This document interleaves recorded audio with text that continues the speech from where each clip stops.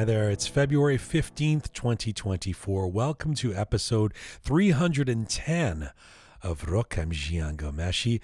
Hello to you from back in the Roqe Studio in Toronto after our big live show last week. We loved it. We loved you for coming out, and we love that you've been watching the videos. If you didn't make it there, around the world, checking out what we did last week live. Salam Dostan Aziz, Durud Ba Shoma from the Roqe Studio. Hope you're doing well wherever you are tuning in from around the world.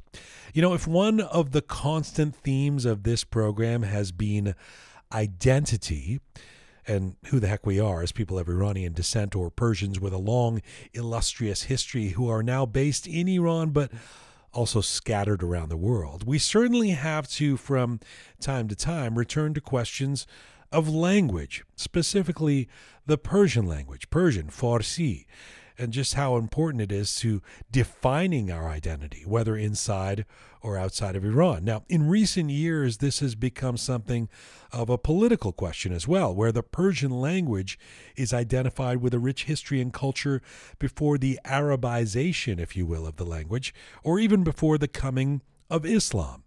But the question doesn't need to be that grandiose. Rather, it can be quite personal and sociocultural. When some Persians, for example, hear me speaking Persian as someone who grew up outside of Iran, they hear a Western accent that somehow otherizes me. But does it make me less Persian than them? I'm first generation. My roots go way back in Khuzestan and the Northwest as well. For that matter, while my Persian may have gotten better in the last 20 years, I'm not sure that I like Qorme Sabzi any more than I did a couple of decades ago. And while I may not have the fluency of some Persians who've just come from Iran, I've probably read the Shahnameh more times than they have and have a keener and more robust sense of our history. So how do we account for identity? Well, the Persian language, known for its rich literary tradition, historical significance, and cultural depth, plays a pivotal role in shaping Persian identity, right? Its importance stems from its status as a symbol of continuity, connecting modern Iranians or Persians to their ancient heritage. Persian, as a language with roots tracing back over 2 millennia, embodies the collective memory of Persian culture, serving as a vehicle for the transmission of values, traditions, and history across generations. Its usage in poetry and literature and religious texts has contributed to the development of a unique Persian cultural identity distinct from its linguistic counterparts. On the other hand, Persian identity is deeply rooted in a rich tapestry of history, culture, and traditions that extend beyond the boundaries of language too, right? While the Persian language has played a crucial role in shaping this identity, it is not the sole determinant of it, is it? Persian identity is also intricately tied to shared historical experiences, cultural practices, values, and beliefs that transcend linguistic boundaries. One could argue that Persian identity could remain strong without the Persian language due to the resilience of cultural practices and traditions. For example, Persian cuisine, art, music, architecture are all vibrant expressions of Persian culture that can be appreciated and celebrated independent of language. These cultural elements serve as a tangible representation of Persian identity that can be preserved and promoted even if the language were to decline in importance. So, how important is the Persian language in defining our identity? Today we address this question with 3 distinguished guests: the Iranian-Canadian scholar, author, and curator Dr. Khatereh Sheibani, the popular YouTuber on language and culture Bahador Alast, and the award-winning president of the Canadian Linguistics Association, Dr. Jila Ghomeshi. Plus, joining me in the studio for our feature interview, the singer-songwriter and rising voice in Persian pop, Navan, who is joining us on the precipice of releasing his brand new album. You don't want to miss that conversation. It's coming up. We're all right. Let's get started. Good to have you with us. Strap yourself in. This is Roqe, episode 310, coming at you.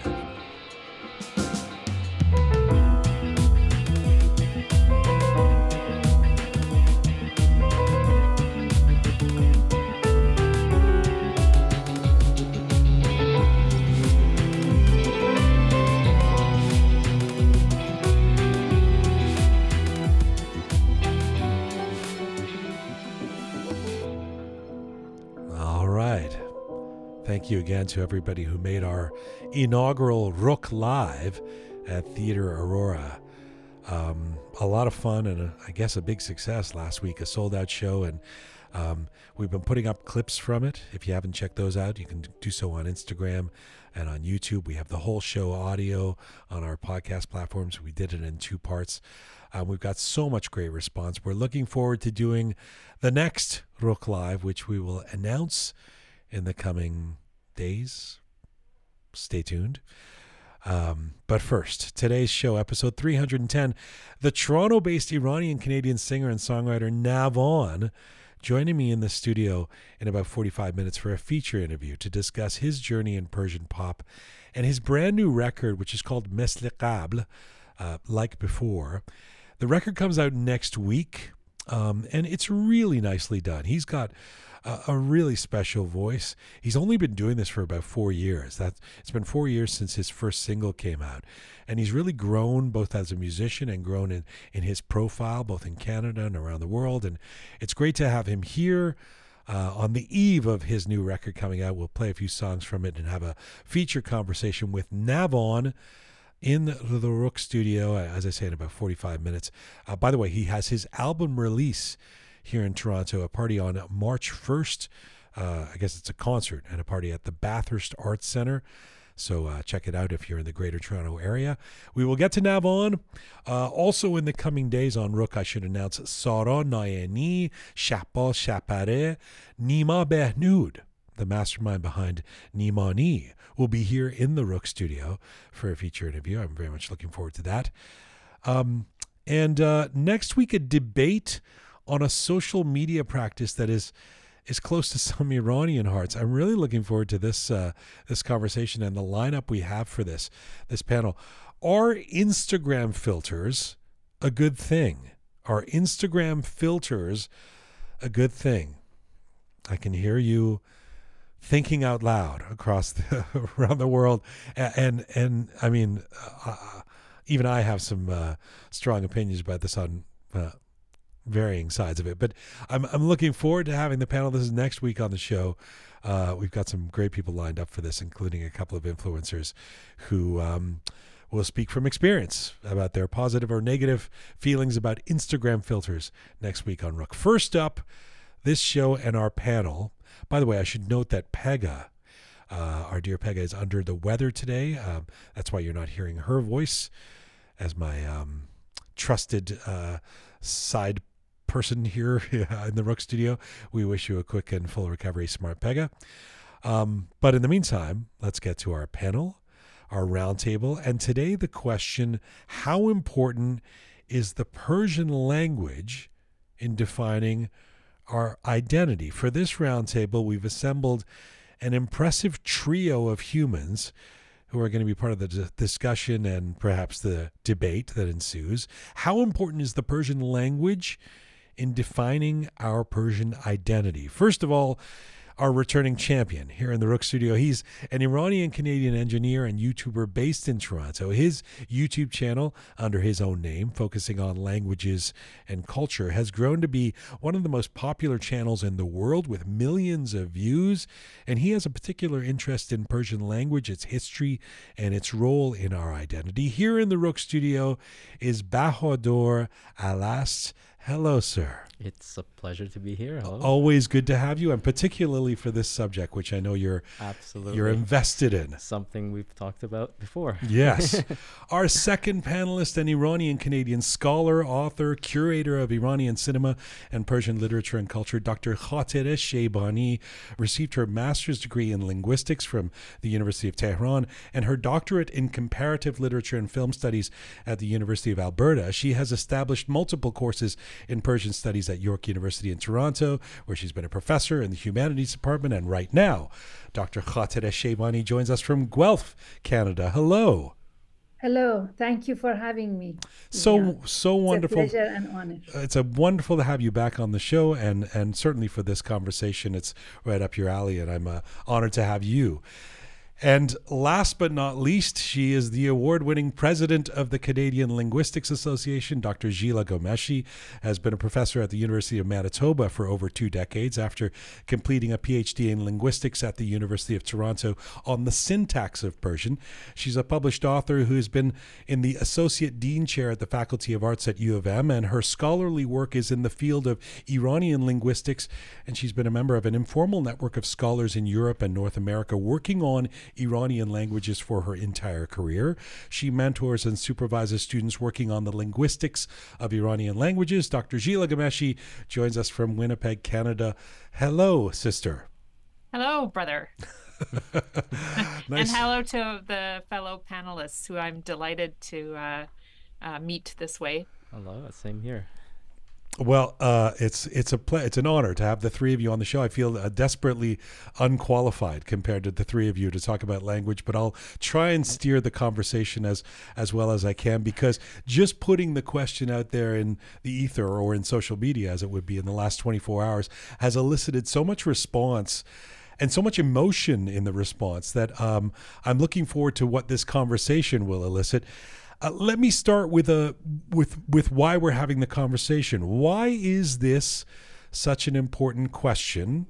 And why is it, let me put it this way, why is it more emotional? This is me saying this. I don't know if this is scientific, but it seems more emotional for some, and I would dare say Persians, for example, than others. Does it have to do with a feeling that the language may be in danger or change or extinction? In other words, as someone who grew up in England, and I'm not so sure that Brits would be rushing to say the biggest part of their identity is that we speak English. But with Persians and some others, it feels like this is a significant question. Maybe this is self-evident, but let's briefly play it out. Why is this such an important question, Bahador? Well, you mentioned the language being in danger. That's not really my personal concern. My biggest concern is that people who move away from Iran and after a couple of generations don't have the opportunity to be able to go there, and not just Iran, but also other Persian-speaking countries. They start losing a part of their identity, and after a couple of generations, it's just not there without the language, and that's just how I feel. And that's why, for me, it's very important to pass on the language, and I feel that it's very essential to our identity. And I'm guessing you would say then, with the growing emigration of people out leaving Iran, the migration of Iranians out leaving Iran, this becomes more of an issue for you in terms of the diminishing of Persian language after generations. Absolutely, because if you look at, say, Italian-Canadians or Italian-Americans that moved to North America over a century ago, after a few generations, their children don't speak Italian. Some of them may say they're Italian, but they're just really the sort of main component of their identity starts to fade away. And I feel that with the Persian language, this is so much more important to our identity. And after 2 or 3 generations, if the language is not being spoken within that family, you can't really identify because you become... Okay. Yeah. Got you. Khatereh, same question to you. Why is this an important question, how important the Persian language is to Persian identity? Why even talk about it? Sure. Let me examine this question from another perspective, from a historical perspective. We talk about 300 years of silence in our history. Why we think we were silent? Because we lost the language for 300 years after the Arab conquest. So once Persians started writing in Persian again, documenting their experiences in Persian again, we talk about the revival of Persian identity. And that's why I think Persian language is important in defining our national identity, not only as Iranians, but as in the Persianate world. Okay. So it's regardless of which ethnicity we belong to, I think Persian was important for all of us, the Turks, the Kurds, the Arabs in Persia, the Persians, Okay. Moors Okay. and Baluchs. You've said a lot. I'm going to come back on to some of that, but let me just get the general question done with Dr. Jila too. Go ahead, Jila. Well, I like it that I got to go third, because I think that we heard two important things there. So, Persian and identity outside of the country, and then Persian and identity inside the country, because they're actually really different for me.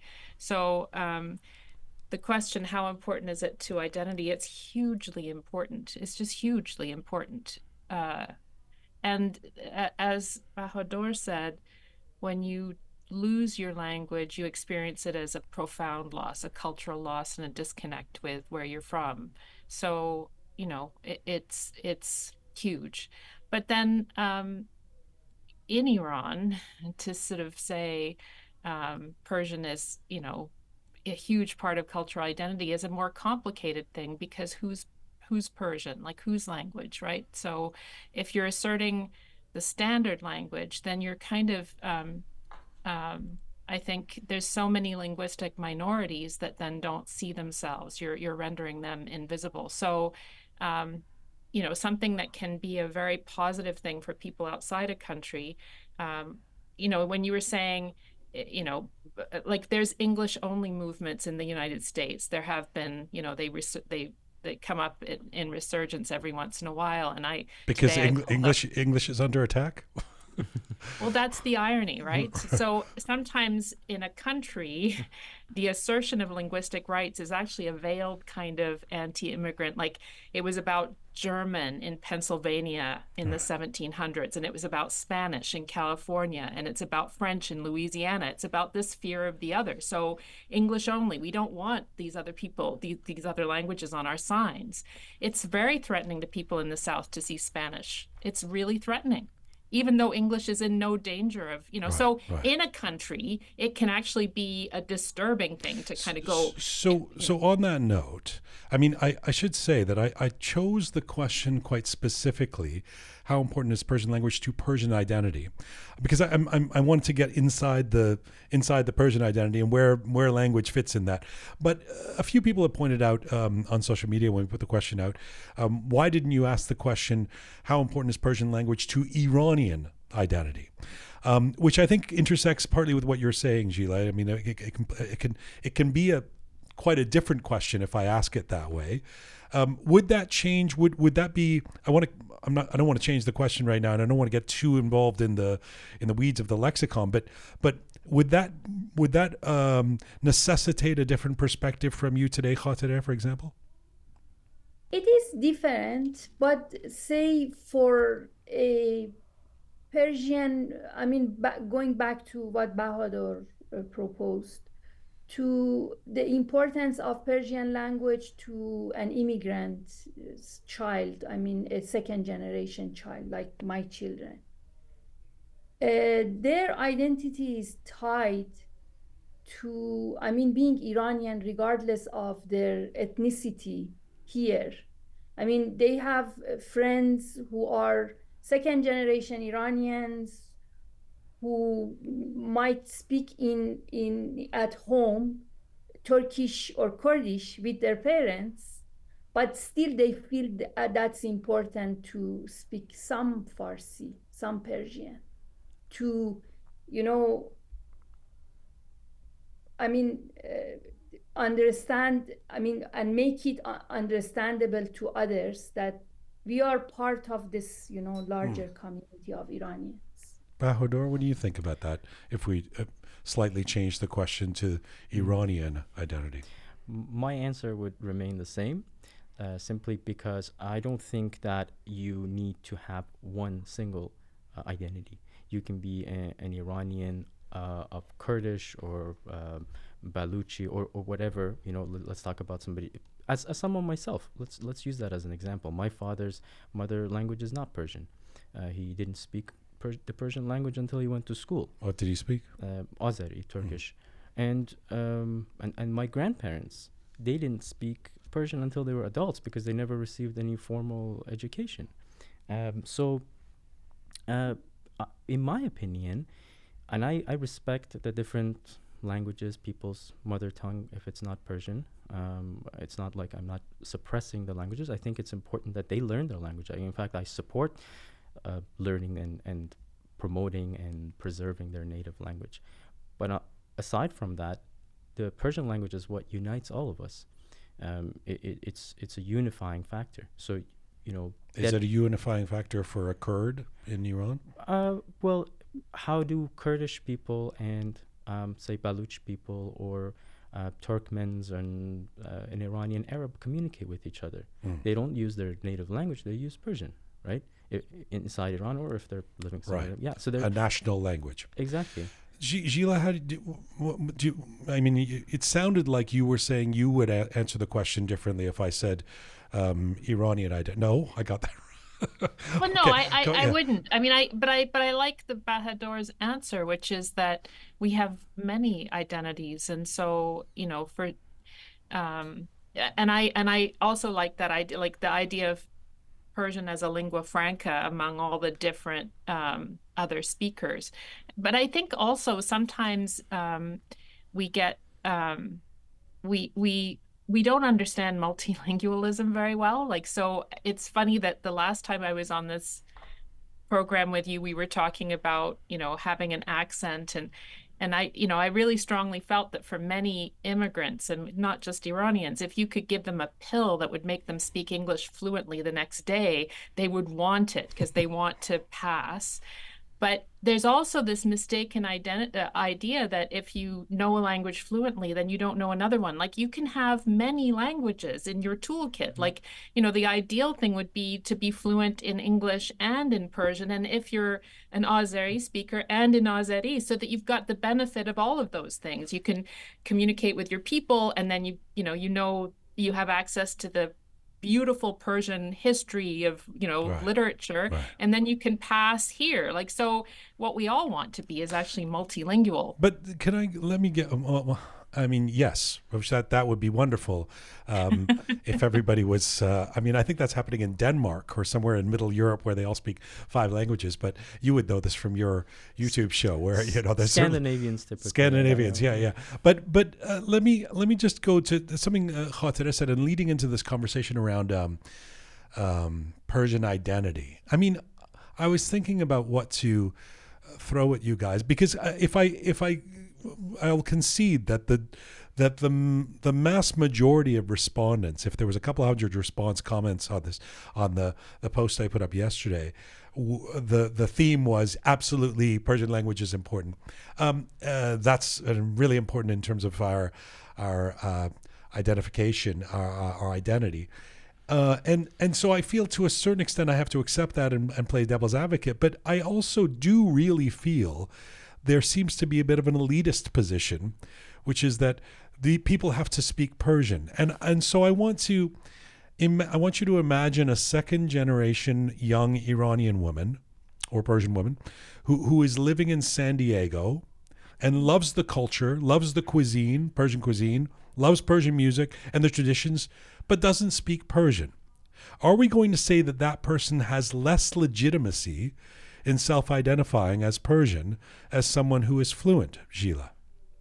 I mean, I've experienced that. Like, I've experienced because I can't read, and it makes me sad. So it's not that somebody else is judging me. I feel it. I think that's the agony of the immigrant experience, second generation, is that I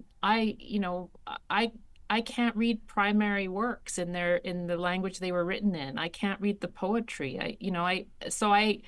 I feel that it's not that I think other people are imposing that on me. I experience that as a loss. But meaning you feel less Persian? No, I feel... Well, that's my question. My question is, no, I don't do you have less Persian, legitimacy? But I feel I've lost something. And the other thing is that I feel like I can't transmit the language in all of its beauty because I don't speak it well to my children, Gotcha. my child. Yeah. And so all of that I experience as a loss. So that idea that linguistic loss and cultural loss is deeply personal. Like, I don't think it's like other people's judgment. I think you feel it in yourself. But I don't listen. I don't mean to sound twee, but why don't you feel that way if you don't know how to make Khatereh Sheibani June really well, which you don't compared to me, at least. I mean, well, no, but really, I mean, why isn't that? Why don't you feel a sense of loss that you don't know how to do Persian cuisine? I do actually. I mean, I feel that way.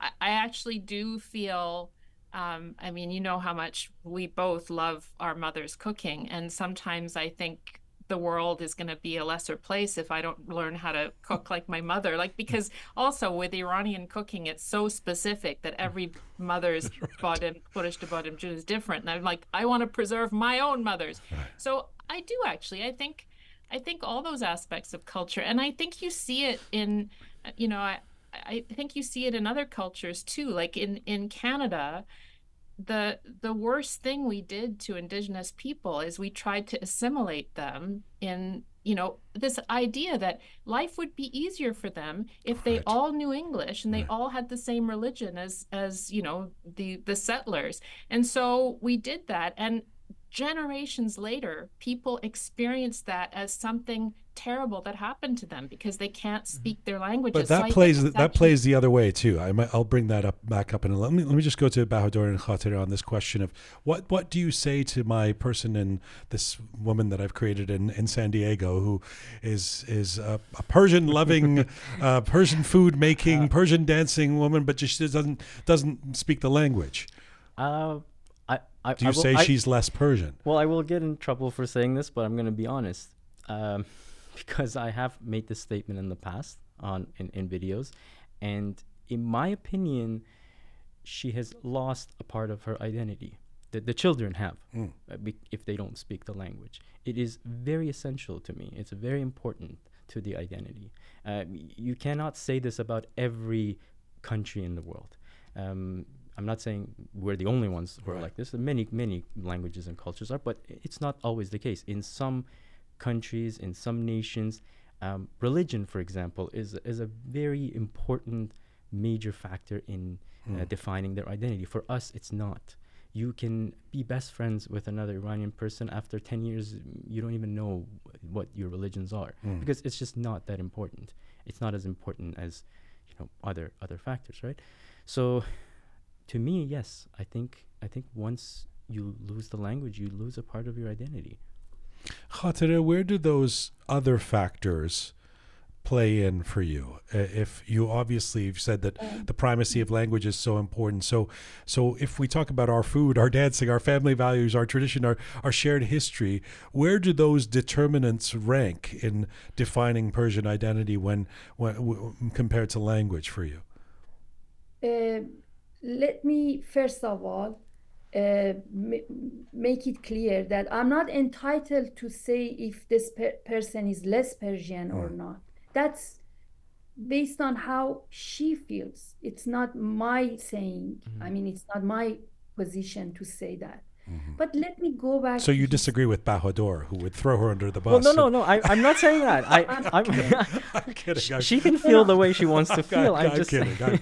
Go ahead, Khatereh. I'm sorry. But let me go back to history once again to find, how that worked before, and maybe that could, lead us to answers for the future. There are two pillars. The most important pillars in defining our identity in the past has been Persian history and Persian language.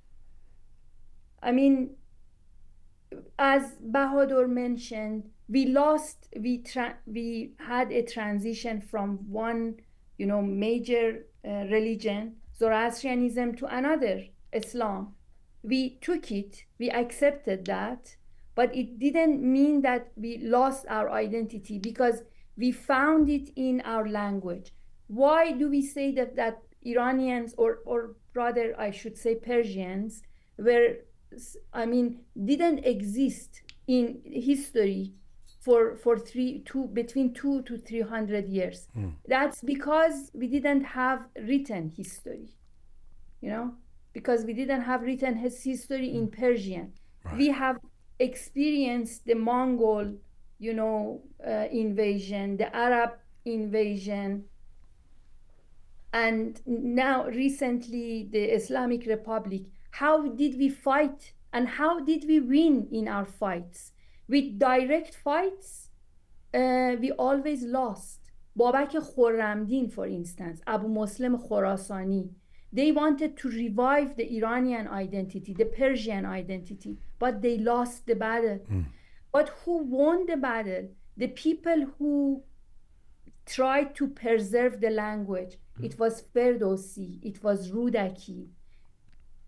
I mean, these people, and then, Reza Shah built the Iranian identity based on, Persian identity. Well, Reza Shah, built it on more than just Persian language, though. I mean, he famously created the infrastructure for a strong new United Nations state, and that included national railways and banking systems and strong central military, sartorial rules, no hijab. But he did also impose the Persian language as the official language to be used in institutions and schools, and this was considered a great threat to many different ethnic languages and cultures that had comprised Iran for centuries. So when does the imposition of a dominant language become repressive of minority cultures?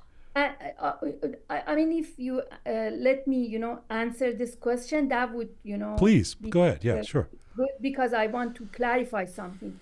By saying that, having Persian language as a pillar of our identity, I don't mean to, look chauvinistic, and I don't mean that. I believe in diversity, and I encourage the people in different, parts of the Persianate world to preserve their own language as well. But as Bahador mentioned, we need one unifying element among us, and that's been, historically Persian. Nizami Ganjavi, who was from Ganje, an Azeri, Turkish speaking, with a Kurdish mother, he, made the story of Shirin and Khosrow and Shirin, which was originally a Kurdish romance. He wrote it in Persian. Why? Because he thought that's the major target audience would be Persian, because more people would read it in that language, right? So that's what I mean. Yes, Reza Shah, for today, if that's gonna happen today, it shouldn't be as repressive as that modernist projects that he was implementing. Definitely not. It's tough because with Jila's indigenous example, the indigenous people, First Nation people in Canada, we were using that as an example of how empathizing with Persians who may be in the same position in terms of the danger of losing the language, etc. But if you use the Reza Shah example, the indigenous people are not are the ones that Persian is repressing, if you want to put it that way. So it's a tough question of where we're at. Jila, go ahead. You're shaking your head. Well, I guess I was thinking about this question because there's a lot of advantages to having a common standard language in education and government and as Bahador said, as a lingua franca. So that in itself, the creation of a common language or the promotion of a common language through your educational system doesn't necessarily have to be repressive or chauvinistic, as long as you acknowledge the right of people to also use their own languages, their home languages. Like, the Linguistics Society of America at one point put out a statement in the 90s because this English-only movement had had a resurgence in the States. But one of the things they were saying is people should be permitted to speak to other people in their own language in the workplace, like things like that. Like, you can have a really repressive interpretation of common standard language where you're like, no one can speak anything else, or you can have this is what we have, but it coexists with, a bunch of other languages. And unfortunately, in the case of, the Canadian context, it was let's wipe out all the other languages, right? Bahador? Well, in my opinion, no language should ever be repressed. And as you know yourself, I've made numerous videos with minority languages that are spoken inside Iran, right? Yes. So nobody can accuse me of wanting to suppress other languages. No, I would never agree with that. I'd be completely against it. But it's going back to what Khatereh had mentioned about the history of the Persian language. I think, after language, history, knowing our history is the most important part of the identity. Yes, I mean, the food and stuff is very important too, but I think knowing the history, you understand how much work it took to be able to preserve the Persian language. There was a period where had a different turn taken place. We could have been like many other nations in throughout the Middle East or North Africa who have, after generations, lost their language, right? And through that, you lose your identity. So how they don't feel any different than somebody from another, like, for instance, let's take Algeria, for example, or Egypt. In Algeria, it's a little bit less because a lot of them still do preserve their Amazigh Berber languages, right? But in Egypt, they don't speak their language. It's lost. They speak Arabic, and Egypt is considered an Arab country, right? Whereas I speak to some Egyptians, and they're like, "Well, we're not Arab," and I mean, I'm not gonna judge and say, "Oh, what you are." No, I wouldn't say that. But they have lost the language, so to not just to them, but even the rest of the world sees them as part of the Arab world, right? There are, I think it was the Shahnameh where there's no Arabic words, right? It's yes, pretty much all in Persian. And there are certainly people these days who oppose the use of Arabic words in our Persian language and Persian culture, and some who even say we shouldn't be saying salam, we should be saying durud. Yes. And where are you at on that? Is that would you go that far? I think it's important for us to become more educated and informed on the Persian equivalents of the Arabic loanwords. I'm not one who is fighting against the loanwords in the Persian language. I mean, we have a lot of French loanwords, we have Arabic loanwords, but there are equivalents for them. So I do agree with wanting to promoting and learning them, but I don't think it should be so forced. Sometimes it becomes a little too aggressive. What do you think of that, Khatereh Jan? Are you someone who thinks that we should be saying durud and not salam? It doesn't matter what I think. It matters that how people are using the language, are employing the language. In recent years, this, desire to purify Persian language became a signifier to be identified as a person who is against the Islamic, fundamentalism. It's a form of resistance. It's a form of resistance. They defy the government by, for instance, using more and more, Persian names taken from Shahnameh for their children. So that's, or using the word durud instead of salam, for instance.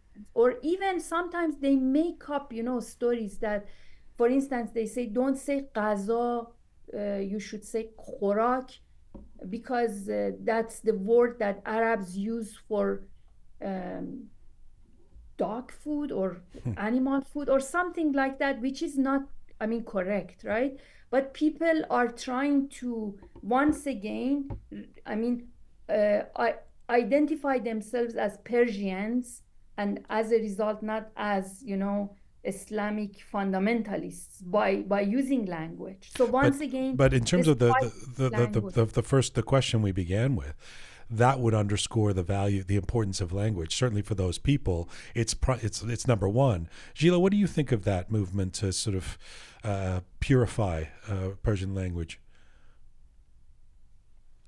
Well, I think that there's lots of examples where people use specific choices in language to signal something about where they stand on, sometimes it's even pronunciation. But actually, we had a student do an MA thesis here on precisely that. amount of Arabic as correlated with someone's attitude about religion, like, so that sometimes the use of high Arabic, words in your Persian can show that you're, a religious person. But it's common that features of language are deployed by people to reveal something about, their identity. Just like, we have that in English, we have that in every language. So I think it has become, an emblem of where you stand with respect to some complicated, where you stand with respect to religion, which in our context is also tied up with where you stand with respect to the the status quo. A not unrelated trend that has been spoken about, has come up a lot on this program in the last few years, is in other words, guests have brought this up, is the perceived erosion of Persian language, particularly amongst young people in Iran who are using English loanwords, who are using English terms rather than Persian terms for when they speak in the vernacular. And that this is seen as a loss of the Persian language because whether it's, I guess, pop culture or the internet or whatever, it's the cause is that there's suddenly all this English getting glotted into the Persian, if I could do the inverse.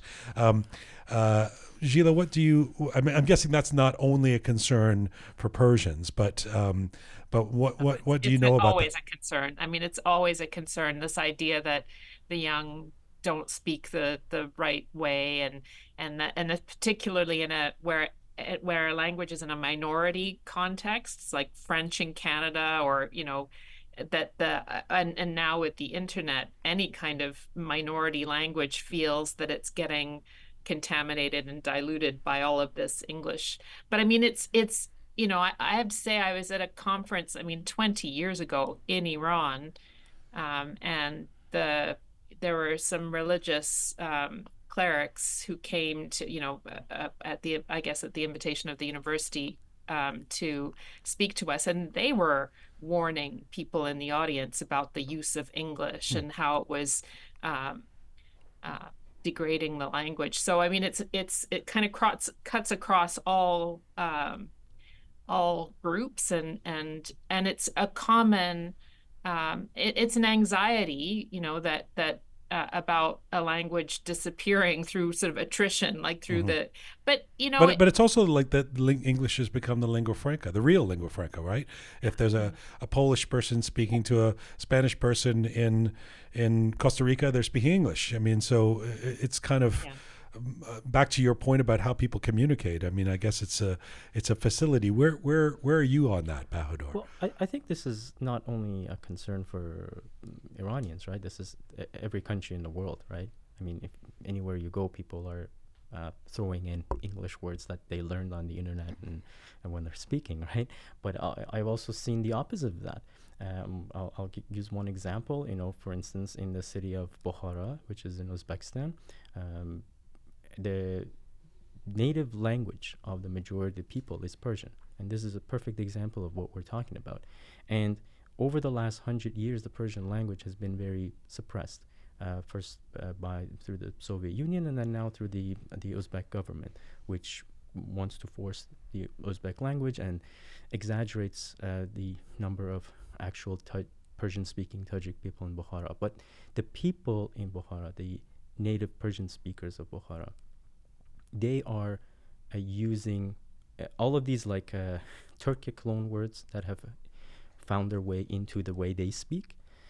They're trying to replace those with Persian words, and they listen to more Persian music, and it's sort of like as one of my friends put it, a small revolution. It's like a quiet revolution that's taking place, where the young people there are purposely trying to avoid the Russian and Uzbek loan words.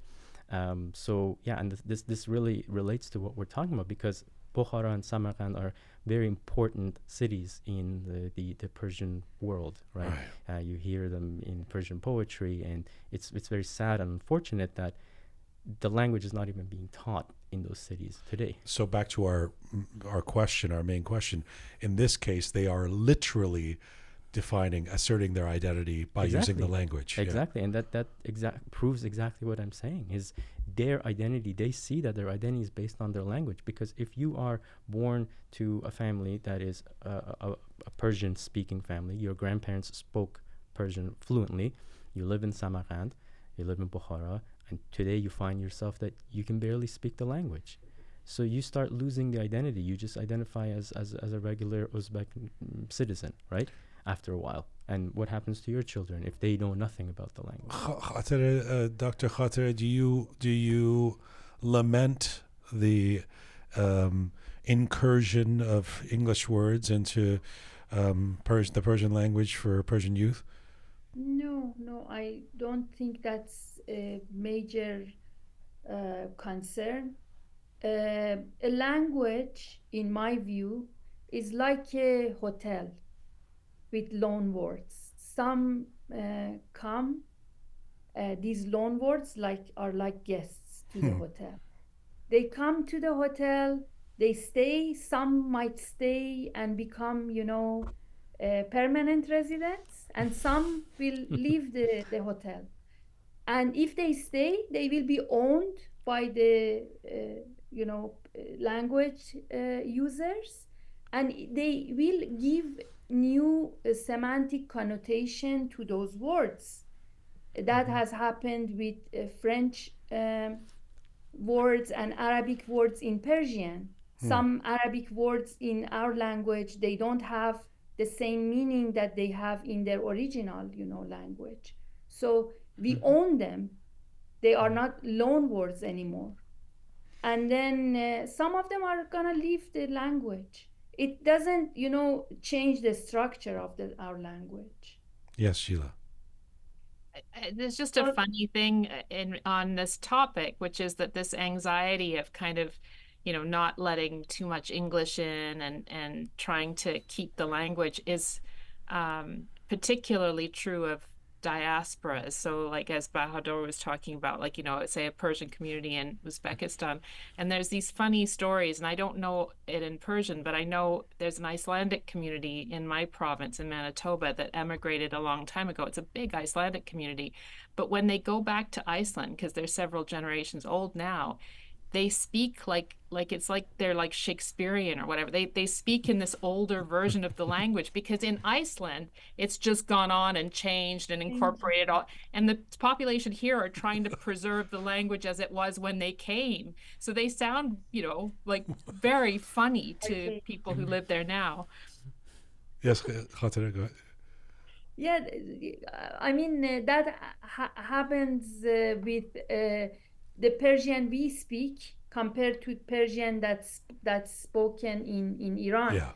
So I am more concerned with using the exact Persian words, but I see the younger generation inside of Iran using more loan words. Or new Persian words. I mean, one of my greatest moments in my life, I think, was a couple of years ago when I said to my mom, "Oh yeah, that's pretty khafan," and she was like, "What's that? What are you even saying?" This is a woman who grew up and lived in Iran and speaks fluently, but had no idea what that word is, and I picked it up from from some cool young Iranian. I do have a question for the linguists. Just another thought experiment, just for fun, because I just still feel resistant on the notion of language and identity being this tied together. So just help me with this one. I mentioned the British before, and Jila, you talked about the Canadian example. I know that British people would see themselves as very different in identity to Americans. As do Canadians. I mean, Canadians, the long-standing joke has been that Canadian identity is that we're not American, and we can point to the ways in which we think we're more polite or progressive or environmentally friendly or whatever it is. But all of these countries speak English as their dominant language. So isn't that evidence that language is not so important in defining identity? If these places have such dominant different identities, but they all speak the same language, Jila? No, actually, the speaking a Canadian form of the language is policed.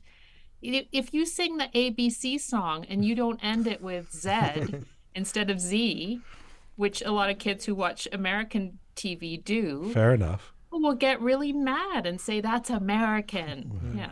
Right. All right. Well, that's one small example. For the most part, we speak the same language. Okay. A second last question before I ask you all for final thoughts. We kind of been dancing around this, or not even dancing around it. I think a couple of you have spoken to this about the relationship with the Persian language, with particular respect to the Islamic Republic of Iran right now in the last 45 years. How political is supporting the Persian language today? Or how important is it from a political standpoint to support the Persian language? Khatereh? It is important, as I guess Jila was mentioning about that dissertation her student is working on. We identify ourselves based on the type of language we speak. Even, I mean, how many, Arabic words, for instance, I use. What type of slang am I using? In which dialect of Persian? That's all very political. And then, I mean, in terms of my the politics of sexuality and gender equality, the type of language that I use, how much inclusive my language is. So it's all political. And then in response to the government, the regime in Iran, I mean, whether I identify myself as a part of the Millat Iran or Ummat Islami. Yet another, political decision that I make. I'm sure, the government officials use a different type of Persian compared to a professor of Persian, language. Right. With Khatereh having said that, Jila, is all language political? Yeah, because humans make many things political. But I just want to say, though, that going back to your question, that which one? Are we talking now about? I don't know how you phrased it, but about how political? Asserting that Persian is important to Iranian identity, political question. Yes. So I'm interpreting that to mean, if you say that, do you mean? Actually, can you explain what you mean? Yes, I can. I mean, look, it's not. I mean, I think both Khatereh and Bahador have touched on it, but certainly in the responses I've gotten in bringing up this conversation in general in recent years, there's a significant group of people, I would say, in our broader Persian community around the world who believe that using the Persian language in a certain way, and in fact using the Persian language in general, is an act of defiance or an act of resistance, or telegraphing some kind of opinion about the current regime and the current Islamic Republic of Iran. So I was asking about that. How much you think that is the case? You mean you just using Persian in general,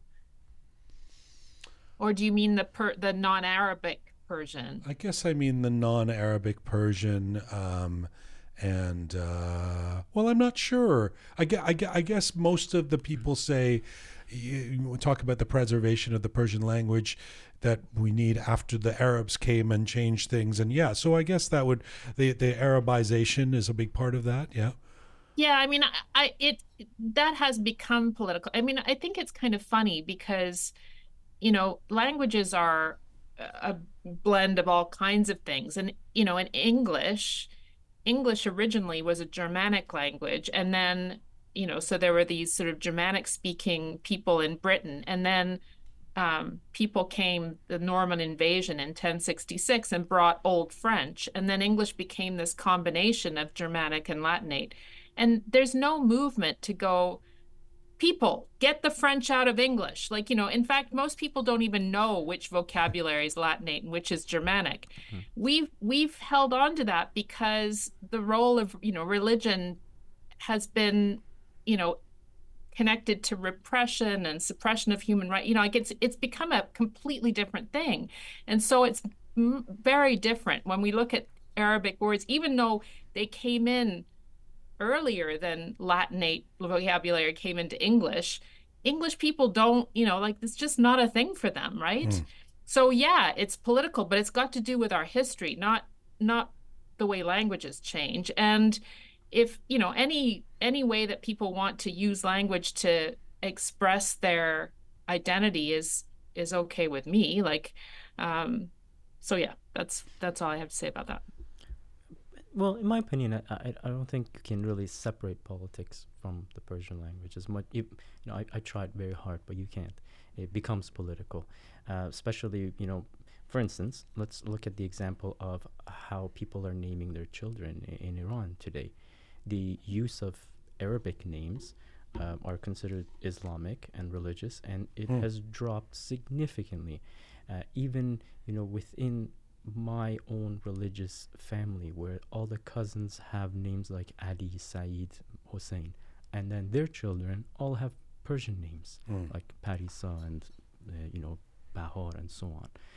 So you can see this is political, right? This is and it's not necessarily against Muslims or Arabs. It's just against having that in the imposition of it being imposed on the Iranian people, and you'll find a lot of that. A lot of people will they don't have an issue with the religion of Islam. They don't have an issue with Arab people, but they don't want that to be imposed on their culture and into their country, right? So yeah, you can't, as much you can try, but you can't really separate religion from it, or sorry, politics from it. Gotcha. I know I can't keep you all here forever. I've so enjoyed this, and it's been such an education to have three superstars on at the same time talking about this. I'll give you each a final thought, if you have one. Khatereh, Bahador, Jila, in that order. Dr. Sheibani. Sure.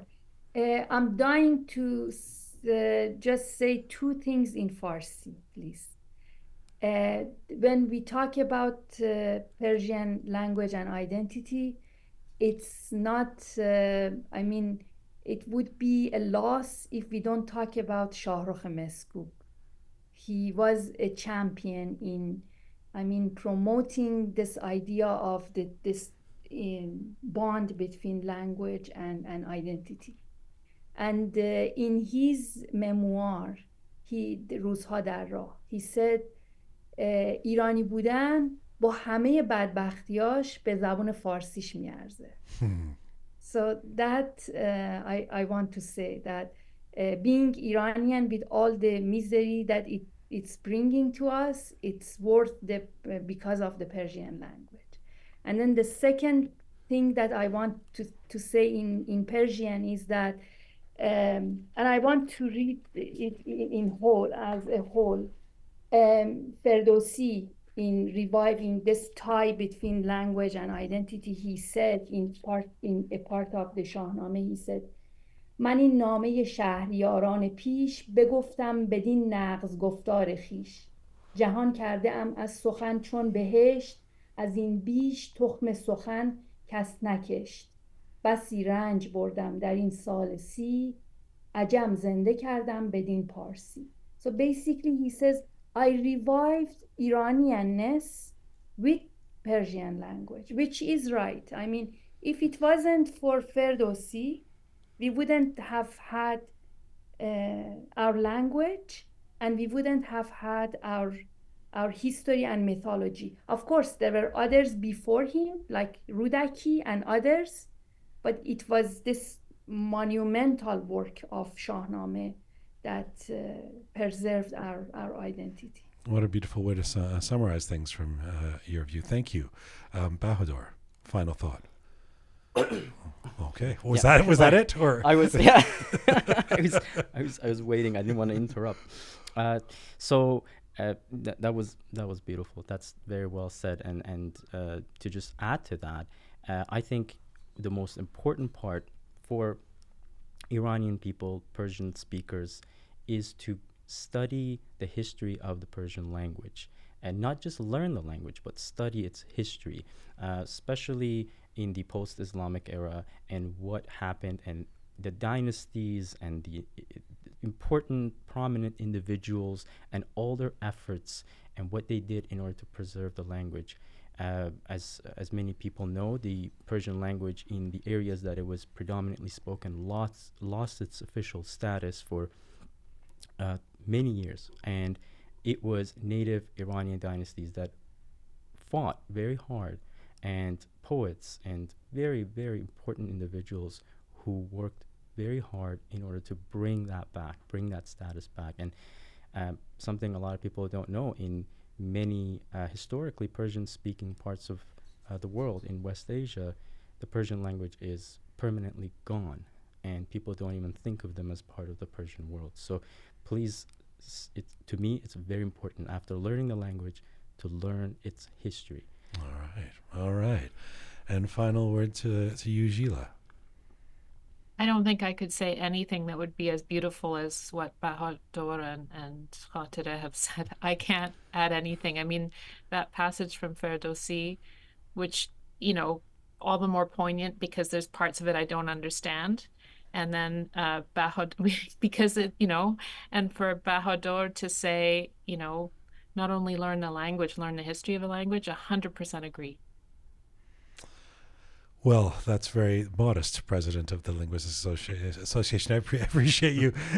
Honestly, it is. I want to say, Jila Jun, whenever you discovered or found that pill for my, accent, send some. I'll be taking it so I can learn Persian.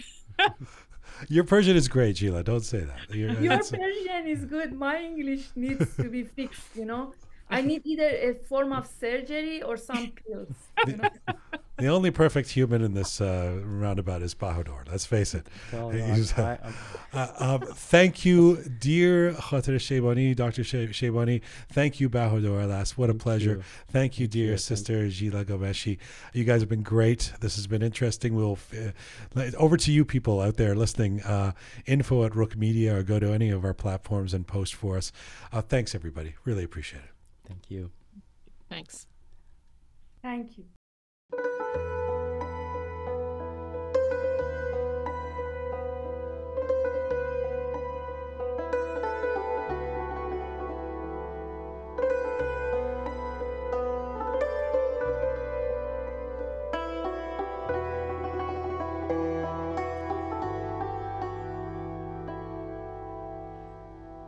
This is episode 310 of Roqe. We're coming to you on roqemedia.com. It's there that you can link to all of our platforms. We are on Spotify, SoundCloud, Apple Podcasts, Instagram, CastBox, and more. And if you'd like to see some visuals with Roqe, switch over to YouTube right now, where we put the full performance of Babak Amini doing one of his pieces at Roqe Live last week, along with our very own Anahita Nayabi dancing on stage. So if you want to see that, go to our YouTube channel, or you can see things on our Instagram channel as well. And if you like your Roqe descriptions and bulletins in English and in Persian, check us out on Telegram. To support us, you can be a Roqe member, and we really appreciate those of you who are, by becoming a Patreon member, which means you go to our website, roqemedia.com, you press the Support Us button. It takes you to a Patreon page where for a few bucks a month you can subscribe and become one of our Roqe members who supports what we do, which we appreciate. Let's get to our featured guest who's walked into the studio here. My featured guest today is a Toronto-based Iranian-Canadian singer and songwriter who's on the rise and on a self-proclaimed mission to make Persian pop great again. His brand new album, Mesle Ghabl, comes out next week. Take a listen to this. دماتیش پشت گر سر تو رو پام بالش نه من و تو همیشه خوبم تو رو دارم من و تو همیشه خوبم تو رو دارم بده من رویاهاتو بده من مهتابو به تو میدم خورشیدم فردا میشکنه ابرا رو نور صبح میشه خاموشه آتیشه دلم از بودن تو میشه عشق من عشق من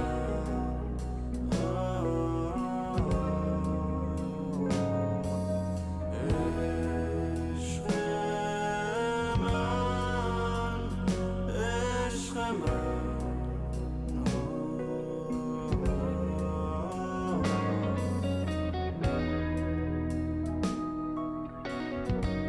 Go from the brand new album Mesle Ghabl, which translates to Like Before. That is the lead-off track Roqe, written and performed by my in-studio guest today, Ali Amini, better known as Navan. Navan started his professional music career almost exactly 4 years ago with his first single, which was a Farsi and French debut called Si. He has since then released a number of singles, videos, and collaborations that have grown his journey as a young, notable voice in the Persian popular music world. Navan was born in Tehran, moved to Canada at the age of 13 in 2010.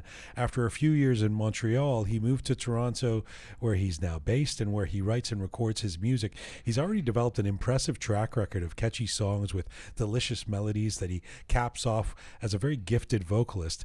Navan's new album comes out next week on February 23rd, and he has a big Toronto album release show at the Bathurst Centre for the Arts on March 1st. But first, joining me in the Roqe Studio is Navan. Hello, sir. Hi, Jian. So good to be here. Thank you so much. Nice to have you here. Long time coming. you. First of all, I love that song. That's Thank why you. of your new album, which I've been privy to hear. Thank you for sending it to me. That is the lead-off track, and it's such a beautiful song. Tell me about Roqe.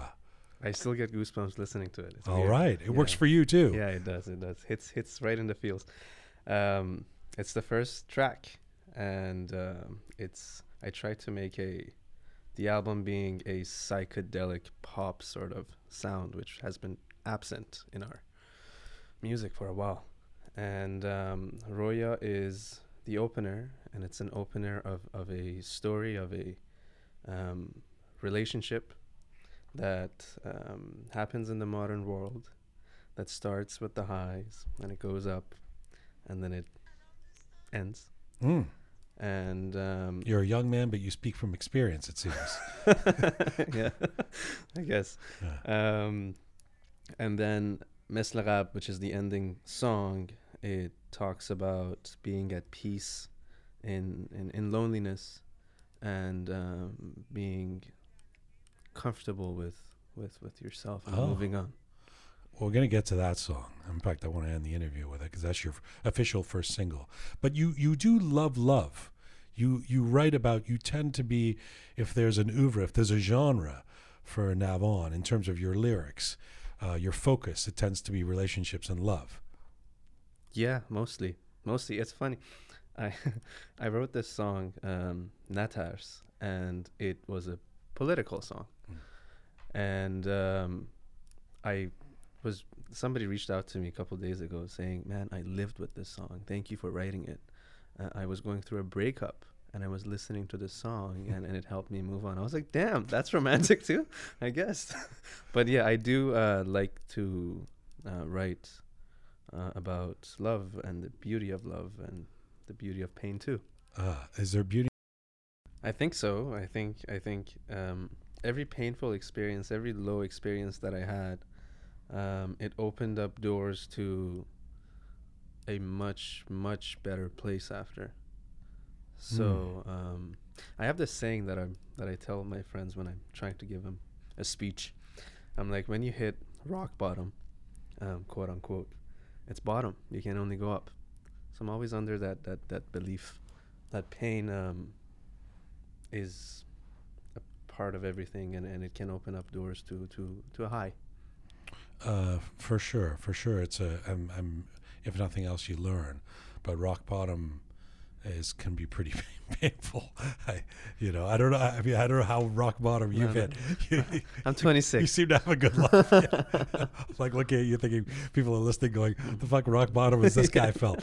But pain, for sure. You felt the pain of yes. the end of a relationship or things like that. First of all, it's really nice to have you here. Thank you.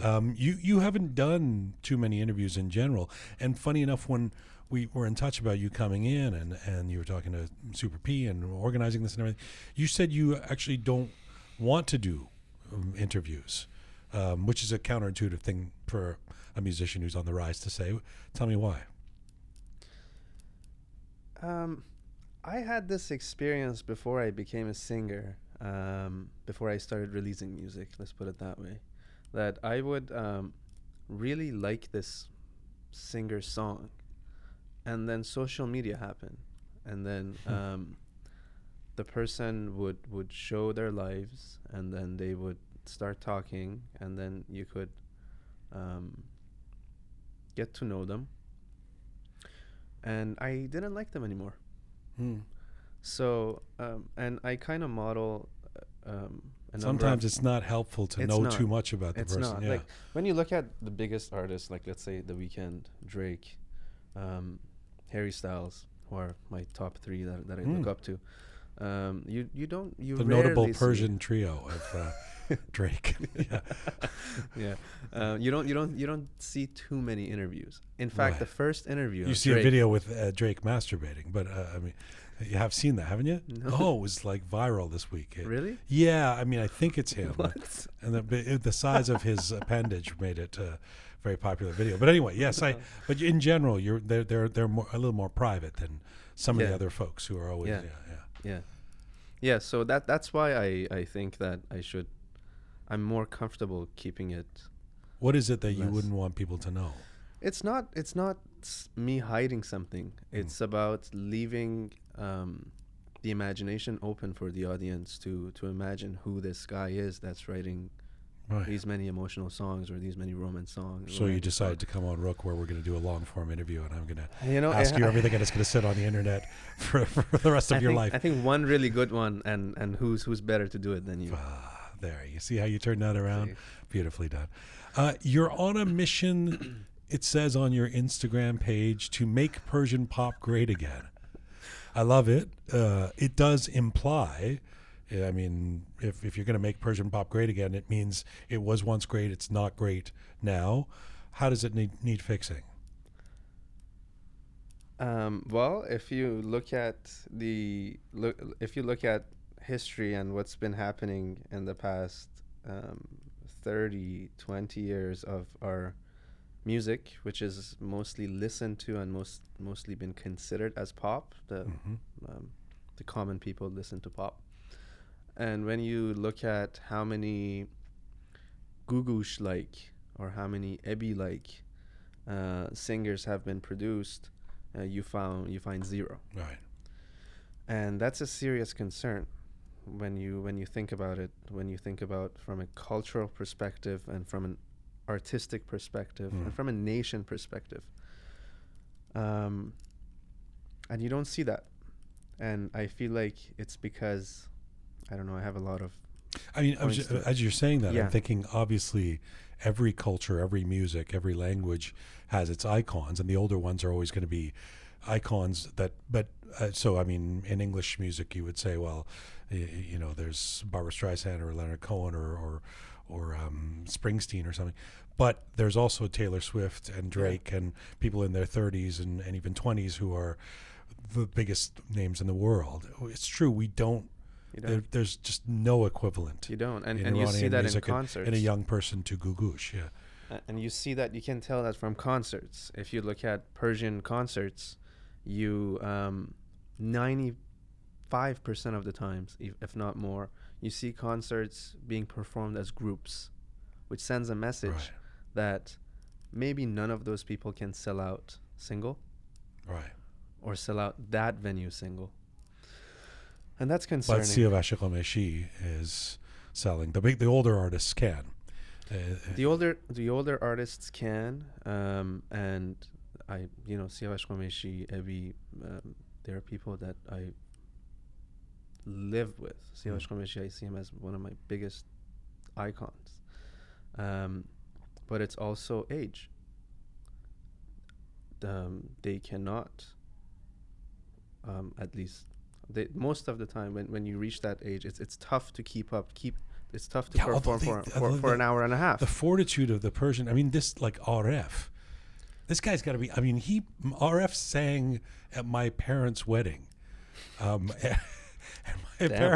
my parents had their 50th anniversary a couple of years before my dad died 10 years ago. So you do the math, like, I don't know, like RF is like 80 something. He's like 80 something. Much older than Joe Biden, and thankfully more virile, it would seem. But yeah, I mean, so there's a lot of fortitude there. It's great to see. But you're right, they can't do, go for, you know. And I think, yeah, I mean, Ebi's doing that, and he's doing great, and it's fascinating what he does. I've been to his concert maybe 5 times, and every time I've been so impressed. So was it just, I mean, there are younger great music. We've had some Kamyar, you know, there's people who are talented and they, you know, they're younger and they're, absolutely. But what do you think, is this all just about the revolution, or why is it that we need to make Persian pop great again? What happened? I think we need to look at an element of novelty, which has been absent. Kamyar did try that, and he succeeded, I think, bringing some sort of an R&B sound into Persian music. And he started with Black Cats. Well, he got heard with Black Cats. I heard him through Black Cats, at least. But nothing new has been happening in Persian pop. And the thing is that most Persian pop that you listen to, at least now, the ones that go viral, is they get generated from Iran. Some day ago was from Los Angeles, or it was from outside of Iran after they left the revolution, but now they're all generating from Iran. And unfortunately, because they have to be working through a framework under the Islamic Republic, which needs to go through an approval process, and that includes how he looks on the cover, if he has any woman on the cover. And it's always he too, right? It's always he. Unfortunately, it's always he. And the lyrics can't be, and now it's getting worse and worse again because they're limiting it more. Right. And everything about the music, if it's a little bit Western, they stop it. I thought you were going to say even outside of Iran, there's only one game in town in terms of the gatekeeper that distributes Persian pop, you know, creates the hit singles, right? And that sort of narrows the field a little bit too. If you're doing alternative stuff, you may not get on Radio Javan. I mean, that's part of the issue, isn't it? You can get on Radio Javan, and I am on Radio Javan, and a good portion of my listeners are from Radio Javan. But the issue that we have, and it's not, in my opinion, it's not a Radio Javan problem. It's a marketplace problem. It's an industry-wide problem. You have one big player that has become a sort of a monopoly. Not sort of. Well, they are a monopoly. Yeah, they're a monopoly.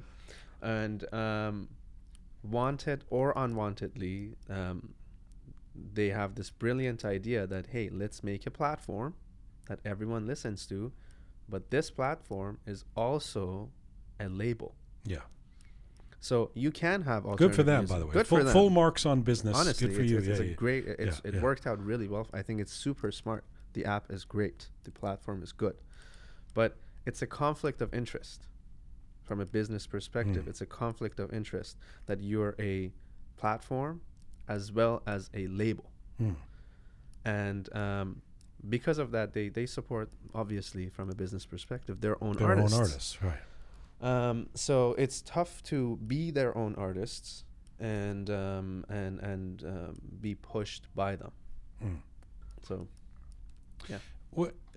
Let me come back to this. Come back to you being independent and what drives you. We first met 4 years ago. Right around when we were launching Roqe, actually, and you had just put out your first singles.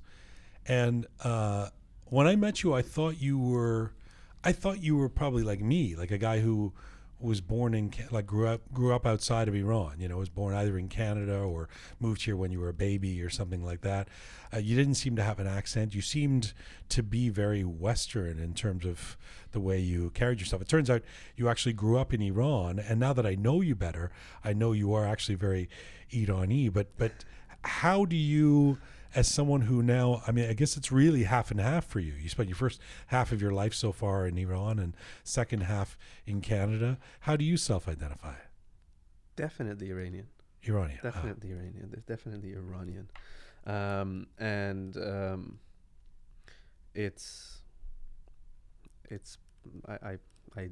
identify myself as Iranian because I don't know, my parents, my childhood, what I listen to, what I read. So if you're on holiday in Mexico or in Thailand, somebody says, "Where are you from?" You say Iran. I say I'm from Canada, but I'm Persian. Yeah.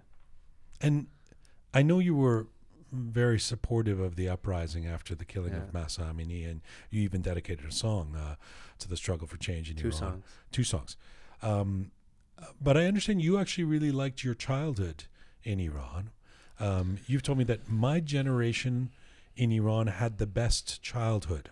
This is, at least, we're talking about the years after the inception of the Islamic Republic. Presumably people had better childhoods when they were allowed to dance or something. Yeah. But why do you think your generation had the best childhood? I think we've seen both sides. I see the generation after me. They're very much into their screens. And even like we have friends and family friends that I see their kids. Sorry, your generation would be the 90s kids? 97, yeah, okay, 97, yeah. Half the we say 70s. All right. And I see the kids being always on their screen, and there's not much like outside play that's going on. But my generation, we were outside. We were on bikes. We would play soccer until 9 p.m. at night, football. Right. But we also... And you're unfamiliar with these screens. You're still using an abacus to count. No. That's what I'm saying from when I was a kid. But at the time, computers, like playing games on the computers for us was like this new thing that happened to me when I was, Yeah, you were the turning point. Yeah. Like 8, 9. And it was the best thing in the world. But we didn't have 24-hour access to it. My parents didn't allow it. Our parents wouldn't allow it at the time. So yeah, that's why I think that we saw a little bit of both sides of the world, and it wasn't an Iran thing that I said. I said just a personal thing. I see. Yeah, pre tech new tech revolution. I get that. You come to Montreal when you're 13 in 2010. And you said you really liked Montreal when you came. And the story is that you learned, because part of the reason I thought you were so Canadian is because you don't have lache. You're not being, you're not like, I went to a Starbucks, I went to 5-star hotel. I went to a hotel first. You don't, I mean, well, we love the accent, but you don't have it. Yeah. And it's funny because you go to Montreal first, which is, and at least the part of Montreal that you went to, I understand you weren't first speaking English. You were speaking French, but you learned to speak English and French with such fluency because of musical theater. What's the story on that? Yeah, I moved to Montreal in 2010, which is Hashtadehash, which was Hashtadehash. Or is it? It was 88. It was Hashtadehash. Well, Hashtadehash is 2009, isn't it?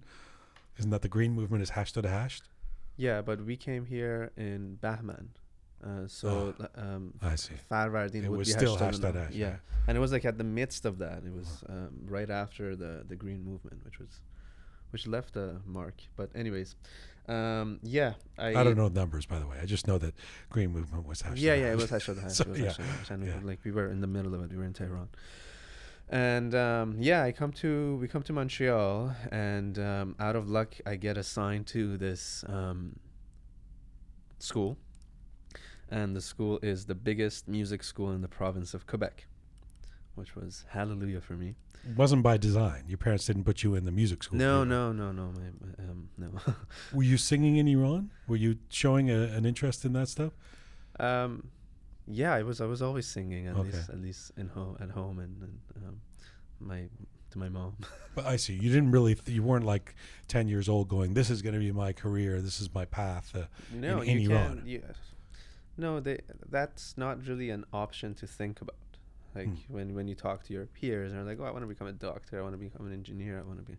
You don't hear someone like, Right. "I'm going to be a khonande." It doesn't happen. You can't be like, "I want to be Ali Reza Qurbani." You can, but you don't hear that as often as "I want to be Ali Dai." You know, like that was the alternative. That was a cool alternative. But I was just young. Like you don't really. Anyways, I didn't talk about it at the time.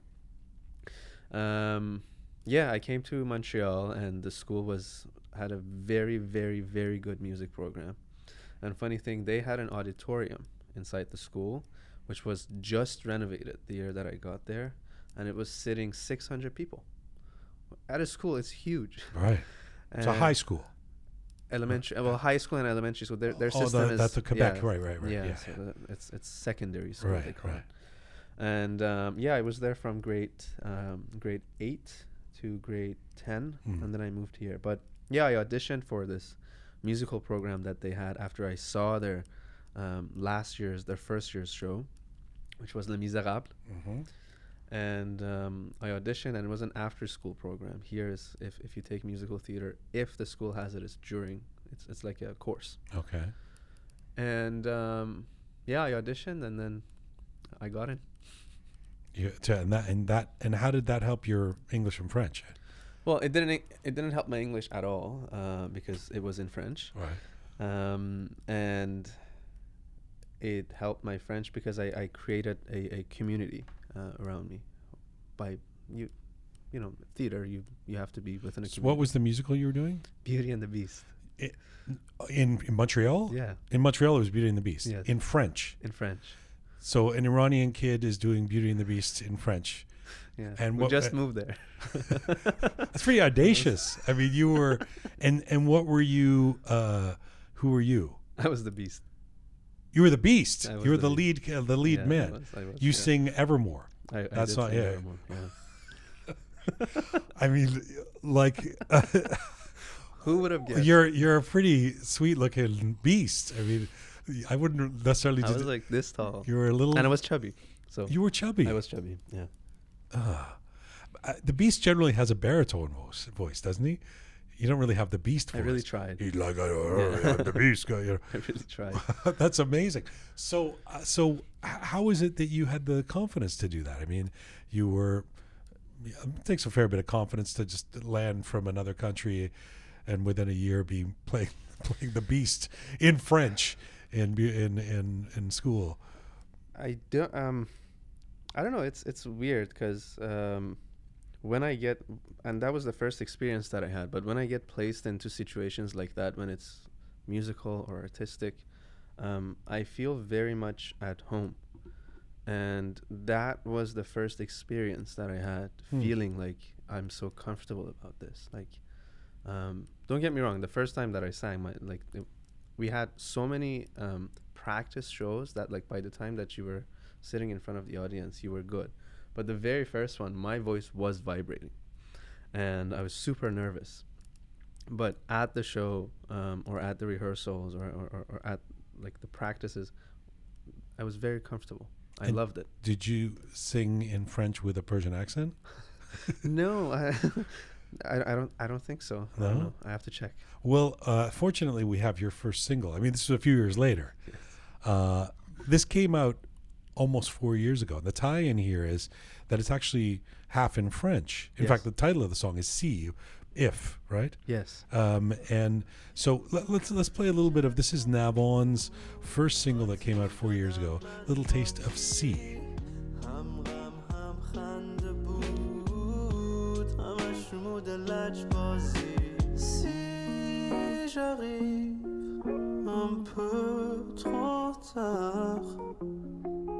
Tant que de rien, je serai là.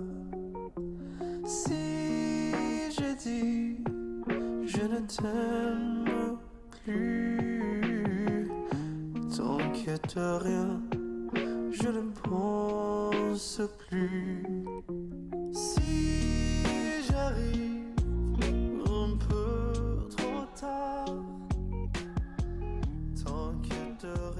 from March 2020, the first single by Navan. A little taste of the song "See," a song, at least the chorus, in French. I mean, I hear that and go, "That's a French singer."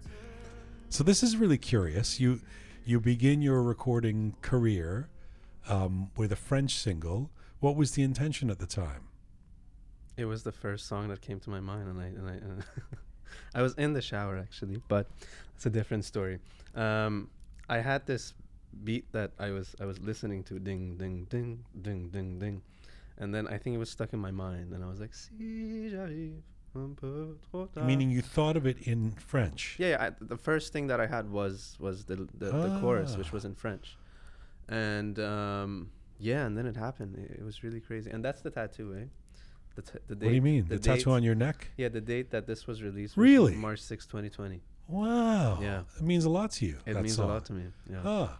What's it like when we play it back? I laugh at it because my voice seems to be different to me. How does it seem different? It seems thinner. Right. Yeah, no, it's a bit You're like, that damn tattoo is now stuck on my neck. No, I love it. I love that song. I think Yeah. it's a lovely song. It's I mean, I tend to these are cliche questions to kind of say after a while when you're doing a program like Roqe, to say, do you think in Persian or English, but it's curious with you when you're writing songs. Then you've got these three languages that you can navigate. I mean, is it that the Persian songs then, are you thinking in Persian, and the English ones in English, or how does it work? It depends on the melody, because I start with the melody. I think the Western school of thought for music and melody writing or songwriting goes start with the melody and then write the lyrics on it. Persian is a little bit different because we have poetry. So Yeah. like the poet gives the poem to the songwriter, Right. and then they write the melody based on that. Right. So it really depends on the melody, but most times I am thinking in Farsi, and then I get stuck. and then What do you mean? I don't know how to fit what I want to say in that melody. So I have to think it in English. Sometimes I use like dictionaries to find what's the alternative word for what I'm thinking in English, and then write it in Farsi.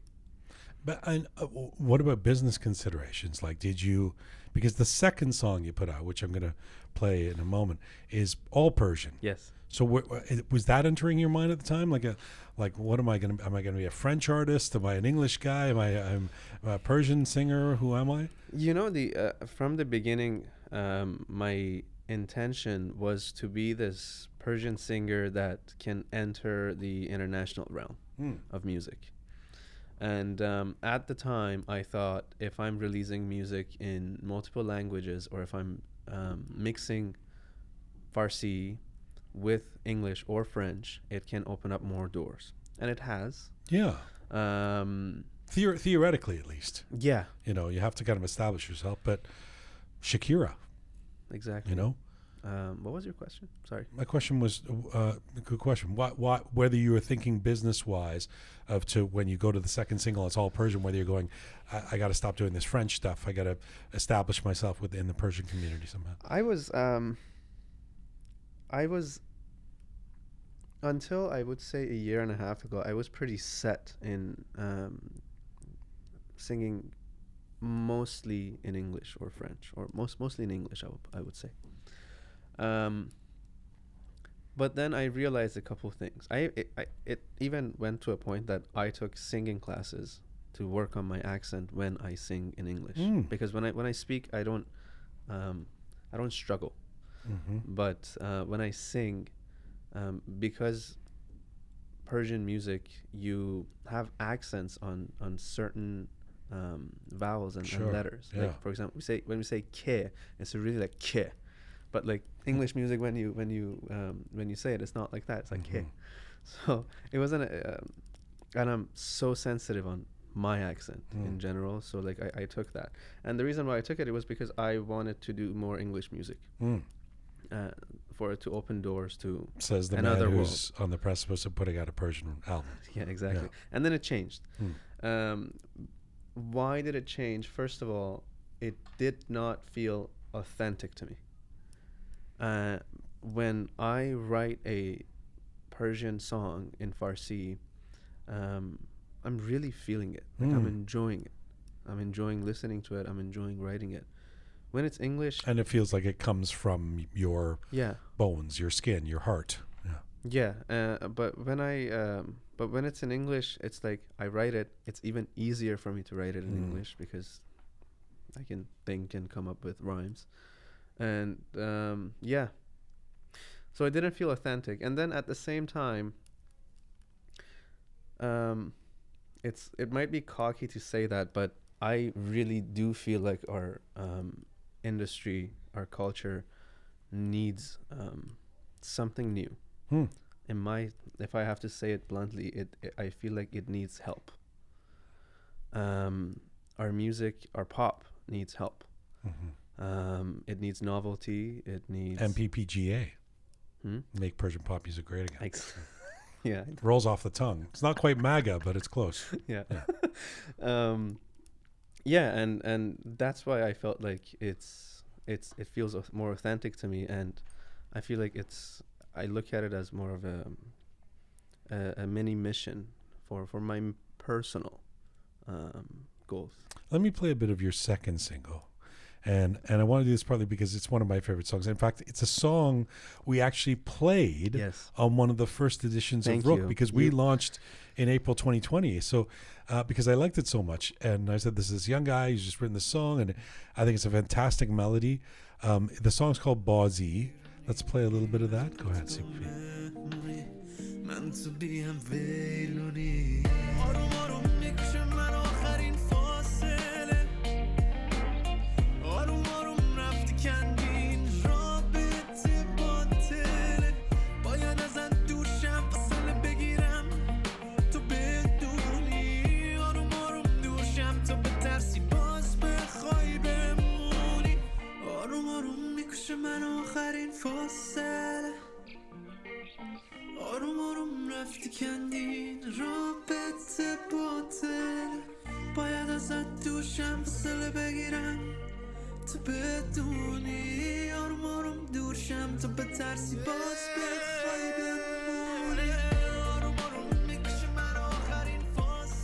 From 2020, his second single ever. That's Bazi by Navan, who's here in the studio. I wanted to play that for a couple of reasons. First of all, because I love it. And really, I mean, I just think that is a great melody. It's always stuck in my head. I have this like giant playlist of all Western songs, but that one's in there. Wow, like thank you. You're next to Radiohead or whatever. I think it's a great melody, really great melody. Lyrically, it appeals to me because I understand it because it's very simple lyrically. And I dare say it, forgive me, but it's almost like something I could write in Persian. It's a very elemental that is my goal. Like when I write music. Well, so I want to ask you about that because you've been intent on you want to write the music and the lyrics. And you've admitted that you don't think of yourself as a top-level lyricist. Like that song is not Iraj Janati Atai. You know, that's like it's not poetry in that sense. Yeah. Why is it important for you to write the lyrics of a song like that?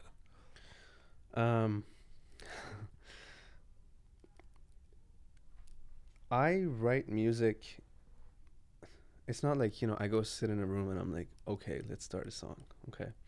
I write music based on personal experiences.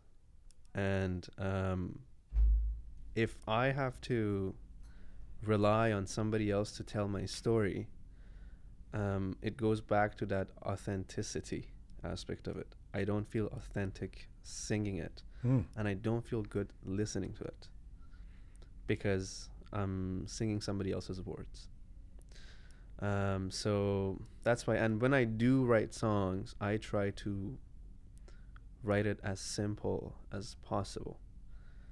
And again, that's because of what I've been reading from the Western world of songwriting.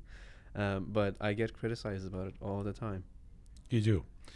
I mean, in what way? People, what do they say? People, your lyrics are not lyrics. Not sophisticated. Not sophisticated enough. And that doesn't bother you? Doesn't intimidate you? Well, it did bother me to a point that now I'm working with songwriters.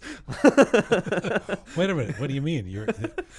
So now I don't let them I was write. enjoying that. I don't care. I'm going to repeat it myself. No, I'm no, gonna no. write what Now it's not like I get lyrics from them. I write a lyrics. You're just learning to continue. I write the lyrics and then I send it to there's 3 of them. I send it to them and I ask. Are they in a castle? Where are they? It's like the papal. It's like the monastery. No, where are these people? They're in Iran. They're in Iran. They're in Iran. Yes, Okay. They're in Iran. You send them lyrics in Persian, Yeah. and then they make them Make it, spruce it up a little bit. The rhyme here is not Well, working. how the fuck is that more authentic? You wanted. I thought you were going for authenticity. Well, authenticity is the story for me. Ah. The rhyming and the literature portion of the music is not something that I'm expert at. So as long as the story is there and I'm writing, I wrote it. If they edit 2 rhymes out of it, I don't really care about it. Right. I'm fine with it. And I think it's necessary because even in the Western world, you have one song and it's written by like 5-6 people. When you look at the credits. So, but I gotta say, with all incredible due respect to the incredible poets of the Iranian tradition, I sometimes think there's too much emphasis put on that. It's like almost pretentiously in the Persian community. It's like the greatest songs ever by anyone. Some of them are very, very, very simple lyrics. I will always love you, and I don't want to miss a thing. I mean, these are like, very simple, universal sentiments that everyone can relate to. It doesn't always have to be a masterclass in poetry. As much as I love the English versions of that, which would be Dylan or Leonard Cohen or whatever. Because, and I was under the same belief, and I was the biggest fighter of this until like 6 months ago. And I do talk to I read a lot, I talk to a lot of people that I consider mentors. When you look back, the reason why people are, especially like big Persian artists, when you ask Ebi, and there's an interview, and Farhad the same thing, and Siavash, they have this common saying. The interviewer asks something along the line of, what do you see as the problem in the current industry of music? Or what do you hate the most about today's music? They all say lyrics. And then I'm like, okay, if 5 people say it, maybe there is some sort of truth into it, as much as I disagree with it. And then when you look at it, you have to look at history. The Western world grew up with nice melodies. Yes. The Persian world, because of our culture and our long history, we grew up with poetry. Yeah. Okay. So, and it would be a shame to mess with that too much. It's not really a shame. It's just that when you listen to a song, because it's in your DNA and because you've listened to poems from, at least when I grew up in Iran, my grandpa would read me poems, or like that's the emphasis for you. That's it. That's what you're talking about. I've noticed this. Sorry, I'm jumping in here, but I've noticed this over and over again, where they're even when they're listening to Western music, there's a primacy placed on what's he saying. What's he saying? Whereas I will always go to the melody first. Because it the sticks Beatles, first to you. Great lyrics, but really it's the melody, the timeless melodies, right? Exactly. And but I feel like the new generation, which is me and younger, it's slightly different. My generation, and especially the generation after me, did not grow up with as much poetry as I did or as my parents did. Right. What they grew up with was a little bit of poetry, so it's still in their DNA, but they grew up with storytelling. That's why hip hop right now is so popular in the younger generation of Persian music, at least, and worldwide too. How is storytelling different from what Dariush and Gugush were doing? You don't have, and Dariush and Gugush are an exception. Okay, and I mean, what they were doing in the past. But I'm talking about today's pop. Today's pop. How if today's pop is storytelling? It's not. That's what I'm saying. It's not. It's not. So, but you said they grew up with storytelling. Right, but it has nothing to do with the music. Ah, In general, I see. they grew up with storytelling. So the grandma or the mother or the father Sure. would read them a story. And I lost the train of my Well, thought. the train of thought was how Oh, things are changing now. Yeah, the so new generation. where I'm going with this is that today's Persian Did you smoke pop, a joint before this interview? it's You're- been a while. You're 26. You're having trouble remembering things. No, it's my ADHD. It's all over the That's place. It's fine. Yeah. So if you look at today's Persian music, today's Persian pop, what is absent is that storytelling. It's all simple lyrics that are now not poems, and they're just lyrics that rhyme a little bit. Yeah. So what I'm trying to do with my music is to bring that storytelling within my music. And that's why if you listen to my songs, all of them are a story that is being told, and I feel like that's absent. And yeah, that's one of the reasons why I'm doing it. You also kind of want to push the envelope. At least you've said it's your aspiration to push the envelope in other ways. You want to be. You talked about wanting to be edgy, and that you want to bring erotic scenes into your music and into your videos, and you had that stuff that's still taboo in the Iranian community. Tell me about the song "To See," because that seemed it was like part of the intent there. Right? Yeah. This is from about a year ago. This song, a couple years ago. 2022. Yeah. So yeah. I think another thing that has been absent within our modern world of Persian music and Persian art, again because of that framework, has been sex. And it's a part of romance.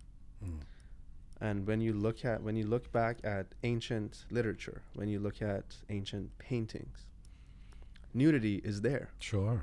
Yeah. So why all of a sudden, in the modern world where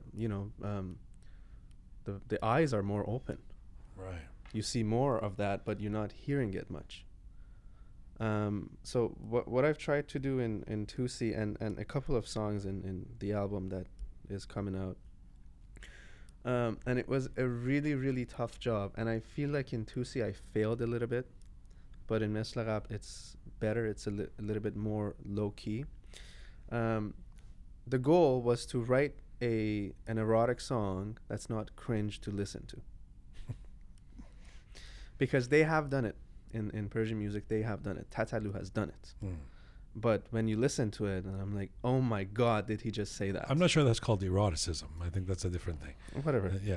But yeah. but I mean, it's not the topic. Yeah. The sure. topic is there, Sex, right? Yeah. The topic is there. So my goal with my limited knowledge of Persian literature and Persian words in Farsi was to write songs that is erotic, but it's not cringe to listen to. Let me play a bit of. This is a little bit of 2C from 2022 Navan. پشت تارون ببند درا صورت تو بیار جلو بذار بشنوم نفس تو امشب داریم فقط همو به گوشم بگو اسم منو بزن مهر تو رو ابرا یه سویت خصوصی یه فرشته با یه سوتین توسی کم رنگ شد روژ لبا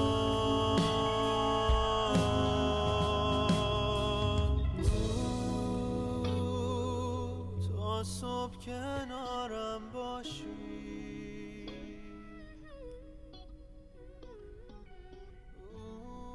To See. That's featuring a woman named Nicole Glazunov. It's a Farsi English collaboration. She's a Toronto singer as well. She's Toronto from origin of Israel. Israel, cool. So this is about intimacy, sex, and a topic of taboo and modern Persian art. Tell me about that. Also the experience of bringing her in to do this in two languages. This song, I think, was one of the songs that it took the longest for me to write, because of that topic of let's try to not be too upfront. and it ended up being upfront. So that's I why like said this about you. I like that you're not too precious with your feelings. You're sitting here saying, I get criticized for my lyrics, they're not good enough. I mean, that's refreshing. You've got the confidence. You're putting this stuff out. You're saying, make Persian pop great again, but I'm going to lead the revolution. But you also seem like you can take criticism. Oh yeah, absolutely. And, it's art. Art is not perfect. It's art. So it can be as imperfect. There's no art that's perfect. But going back to 2C, it took almost a year and a half to write it. And originally, I had this other artist who's excellent. She's one of my good friends.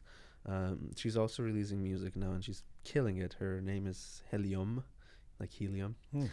And I had her first on, and I felt like our vocals weren't doing it as much as I wanted it to be. Because what I had in my mind was like 50 Shades of Grey sort of environment. So I wanted something more melodic. And then I listened to Nicole through Afterhill. So she sang into in a couple of his songs. Yeah. And I was like, who is this? And she came to my studio at the time, was in my bedroom. And we sat down and wrote. And she wrote this thing. You wrote an erotic song in your bedroom with this woman.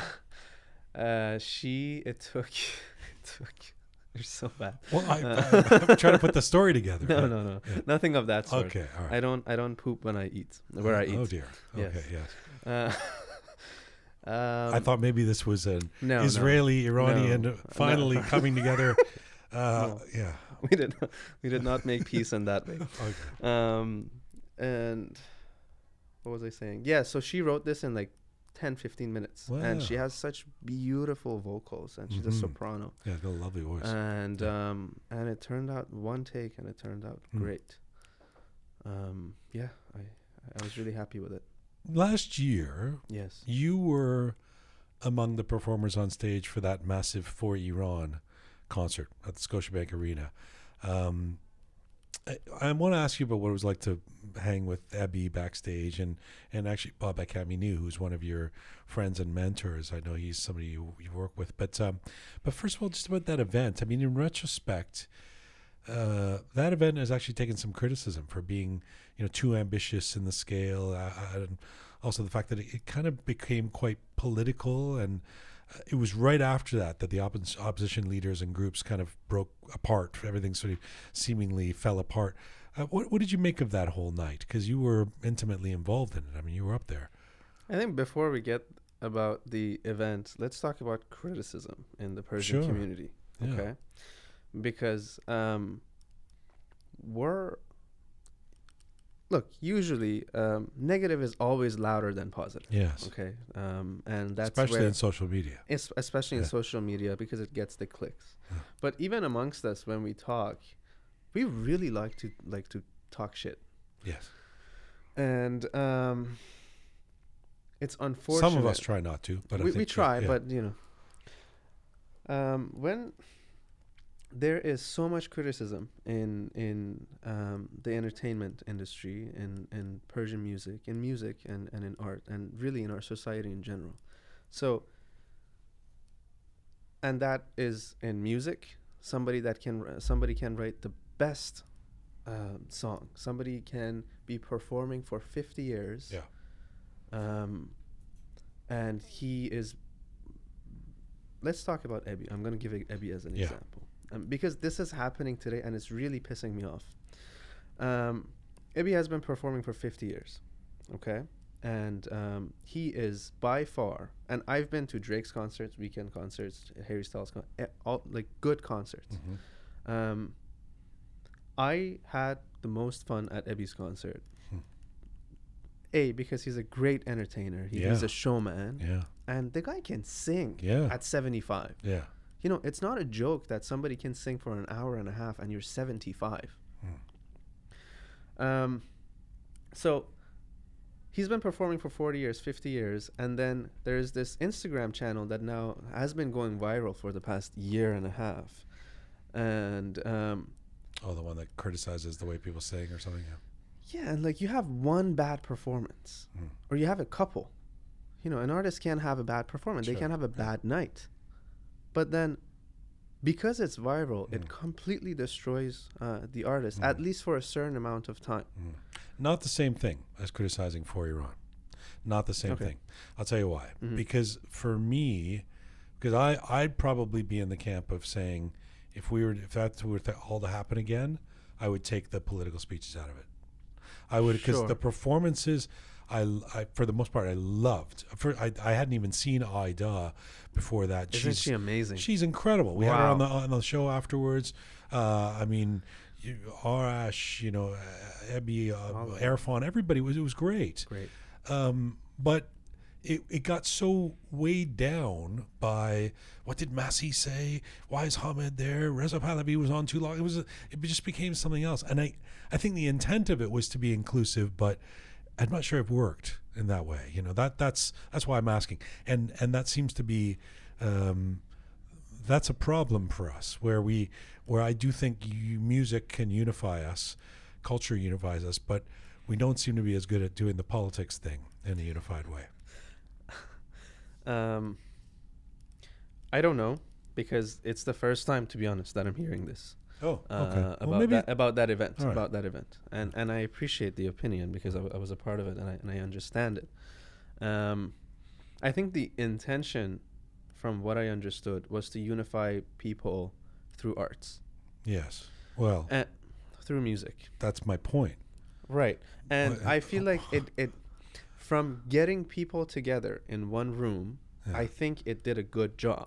Whether it ended up being after not easy to throw an arena event for the project. Like, 12,000 people is not a joke. No. Right?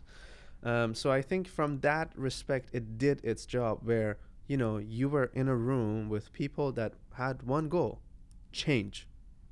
Okay? Now, whether that was one side or the other, the intention was that, you know what, we're here because we're not happy what's happening in there. Yeah, but the Canadian government gets 15 minutes to do a speech, and the person's going on about how much they care about the Iranian community, and I'm sitting there going, but you didn't put the IRGC on the terrorist list. The whole thing, it just like it invites a different level of criticism.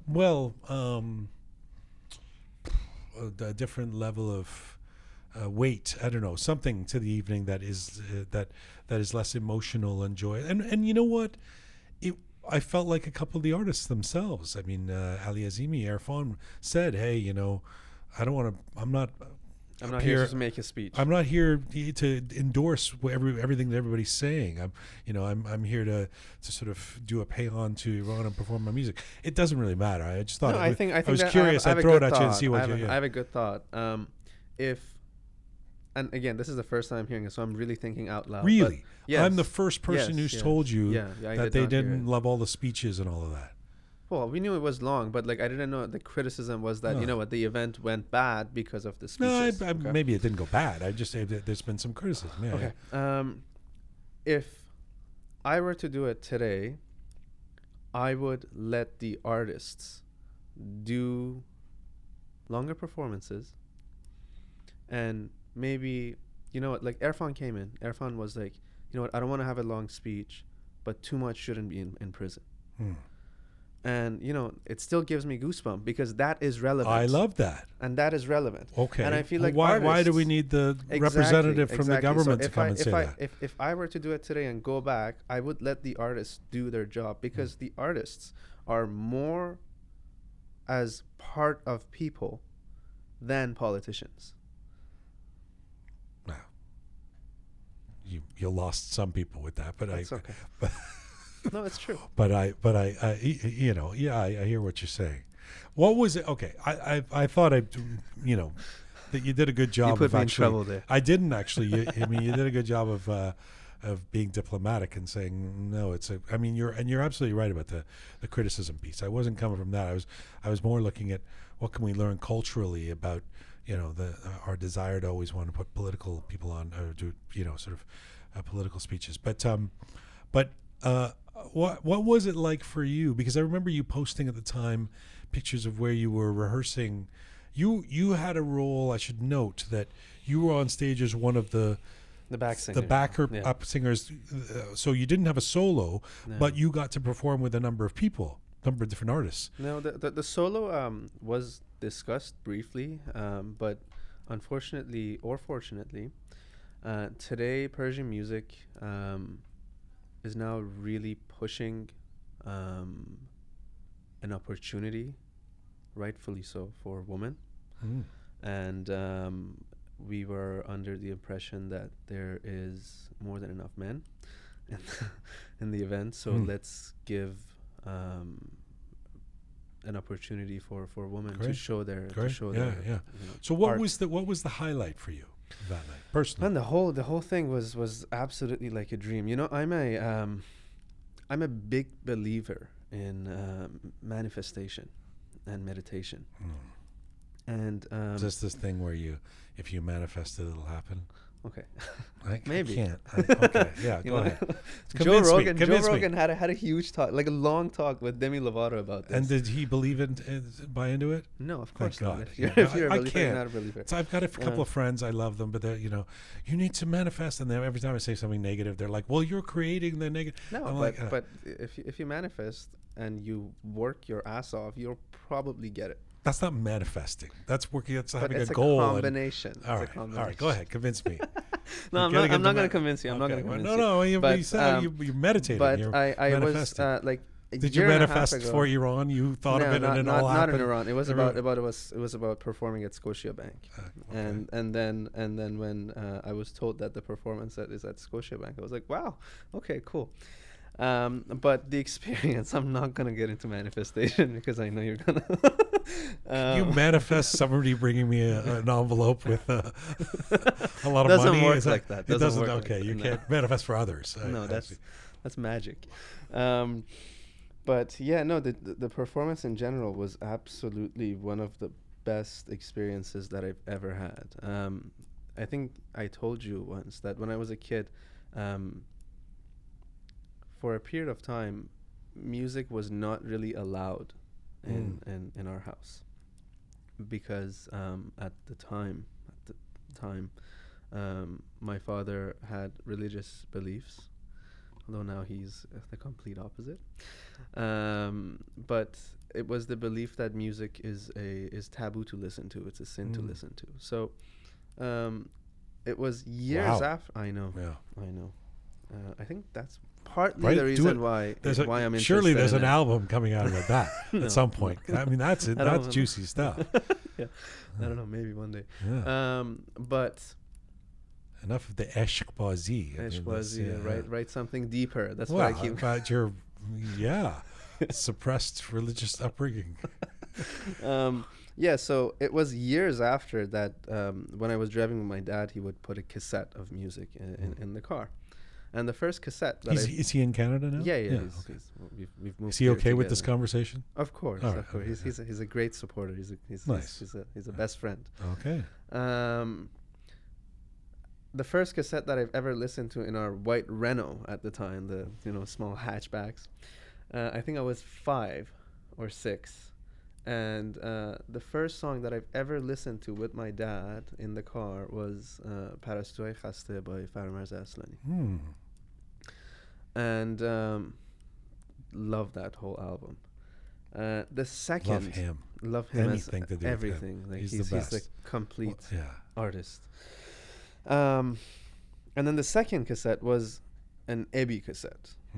So it was absolutely fascinating that all those people that were there, the majority of them were people that I grew up listening to. Irfan was the first hip-hop artist that I've ever listened to. Right. Khatereh Sheibani was one of I think it was the first Persian rock that I listened to. So it was just fascinating in that sort. But when they say you're starstruck, is that a thing that they say? Yeah. Yeah, so I was like that when I saw Ebi. What did you say? Did you say anything? I couldn't say anything. I was complete. It was a complete shock. And he's such a nice man. Oh my God! I'll get there. I'll get to that too. But he was not supposed to. He was not supposed to come. They told us that Ebi doesn't perform the day before the show, doesn't rehearse before the show, and to preserve the vocals. and I do the same. Like if I have a rehearsal, I'm never gonna put it before the show. And I see Babak hugging this man. I'm like, Babak doesn't really hug people like Babak that. Amini, Babak who was Amini. the band Who was the band leader? arranged 25 pieces of music like a Yes, mad in a genius. short Yeah, amount of yeah, time with yeah. for a whole orchestra. Yeah, he's unbelievable. He's a magician. Yeah. He's an absolute magician. Yeah, and I see Babak hugging this gentleman, and it turns and it's Ebi. He turns and he's Ebi, and I'm like, oh my God, what am I gonna do right now? My mind is racing. So like, there's this giant room, and I'm walking. I'm not even kidding. I was walking like 10 times back and forth, thinking, what am I gonna say? What am I gonna do? And then he comes in, and there's probably 40 people in that room. Ebi walks, shakes everybody's hands, and introduces himself. That I'm Ebi. What's your name? So good to meet you. And he's just like that. Wow. And it was such an honor to meet him and get to know the person that he is. And I understood then why somebody like Ebi becomes like Ebi, who performs for 50 plus years. Now it's 55, 50 something years, almost 60 years. And people still go to his concerts still get sold out. Because he respects people. Is that it? Respect is one thing, but being nicer than nice, being super nice to people, being genuinely nice to people. For example, he would take a picture with someone, and there was a lineup of people taking pictures with Ebi because everyone wants to take a picture. Yeah. And he would stop and be like, let's look at it. Do you like it? Do you want to take another picture? You sure? You sure? All right. Next. Yeah. And he's and just the like people are that. going to remember that for the rest of their lives. Exactly. Yeah. That interaction. Yeah. And, you know, at the end of the show, he would go back to the fences, and he's 75. He would go back, stand up, kiss the people's hand, and be like, thank you so much for coming. Thank you so much for coming. And what I've learned from that show in general was that idols, artists become artists, and they can go long by being true and good to their people, by being authentic to their people. And it was an event that I will never ever forget. Right. And that is thanks to Babak. Babak definitely pushed the envelope for me there. That's amazing. It's great. Who was the worst? Who was just like you can't believe how bad they were. You just will. It was definitely me. My God. Let me say some names. You tell me which ones were the Farmers, Irfan. Okay. Been so great having you here. Tell me about this big show. And this big show you're doing is the With You Foundation? Yes. Is somebody you're partnering with? What is that, this show in Toronto? You know, I've been trying to find a way to support my community through my art, through music. And I wanted that to happen from the first opportunity that I have to perform. And With You Foundation was the one that I found that really resonated with me because it helps Farsi-speaking people that are living under critical conditions. And a good focus of them is refugee camps, which I really... It's painful for me to see how a generation that has pride and meaning around the world. Around the world, yeah. And it's in general so painful for me to see how many people are just not even leaving the country, running from the country, and so it helps them. It helps Farsi-speaking people who live in under critical conditions, and a portion of the proceeds of the concert will go towards With You Foundation. Good for you, man. The Thank With You Foundation. The concert is a couple weeks from now. Yes. March 1st at the Bathurst Arts Centre. For those who are in the Greater Toronto area, if you can still grab tickets, make sure you do. It's downtown on Bathurst Street. We'll put a link to that at the bottom of this interview. We're going to go out on the title track of your new record, Mesle Ghabl. And so we started the interview talking about Roqe. You were talking about how the album is kind of an arc, an exploration of love and pain, and then finding yourself at the end. Tell me about this song. This song is the most recent song that I wrote compared to the rest of the album. The album is a combination of songs that I've I've selected from the past 2 years. But that is the most recent song that I wrote, and the reason why I put it in there, and the reason why I released it, the reason why I put it in there, I felt like a piece of the puzzle was missing. That the song before that is Bargard, which I'm asking, Come back. Come back. For fuck's sake, come back. But I felt like that character needs to move on. The poetic lyric, for fuck's sake, come back. Yeah, for fuck's sake, come back. But I felt like there was a piece within that character because nobody gets stuck. They sooner or later, they move on. And Mesle Ghabl was that complete piece that I was missing. And Is this a personal story? You've moved on from something? Moved on from something, and for me, the song means being comfortable with yourself, being okay with enjoying your loneliness. It's never a bad thing. Once you get into it, it can be the best thing that can happen to you. And I felt like the song was really resonating with me today. That's why I released it before the album, and that's why I made a music video for it.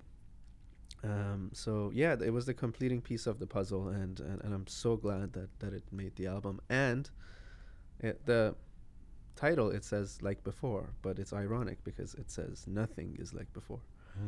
So yeah, it's a good place to be, man. If what you say is where you're at, knowing that you're okay, you're good, you're with where you are, even if there's some loneliness at times, that you have a sense of self. That's the best place I've ever been. That's fantastic. Yeah.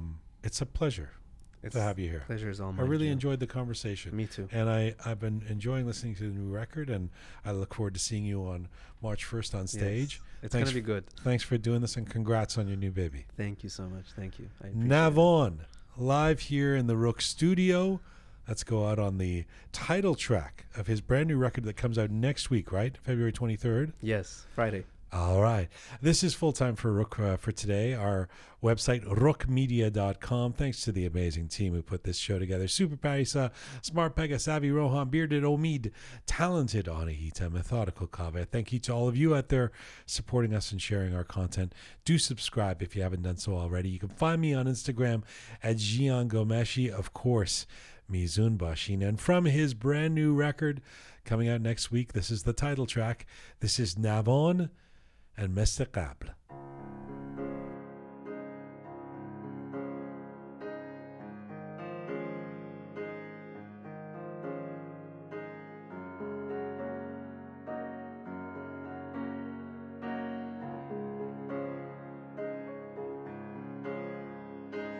یه عطر آشنا بود توی مهمونی تاریک، صورت طلایی شد نور که بهت تابید، تصویر یه عصر گرم تو اوایل پاییز، خاطراتت زنده شدن و عشق از چشم بارید. ببین ماها رو یه سیاره دوریم، دلامون دورتر از 10 سال نوری. ببین ماها رو توی شعاع نزدیک، ما انگار از اولم غریبه بودیم. نیست هیچی مثل قبلم، من تو رو فراموشت کردم، نیستم اون آدمک قبلم. نیست مثل قبل من تو رو فراموشت کردم نیستم اون آدم که قبلم راهی نیست از قلبم به کهکشانت شاید این تنهایی امتحانه فاصلمون انگار یه قدم نیست و یه جهانه ببین ماها رو یه سیاره دوریم دلامون دورتر از 10 سال نوری ببین ماها رو توی شعاع نزدیک ما انگار از اولم غریبه بودیم نیست هیچی مثل قبلم من تو رو فراموشت کردم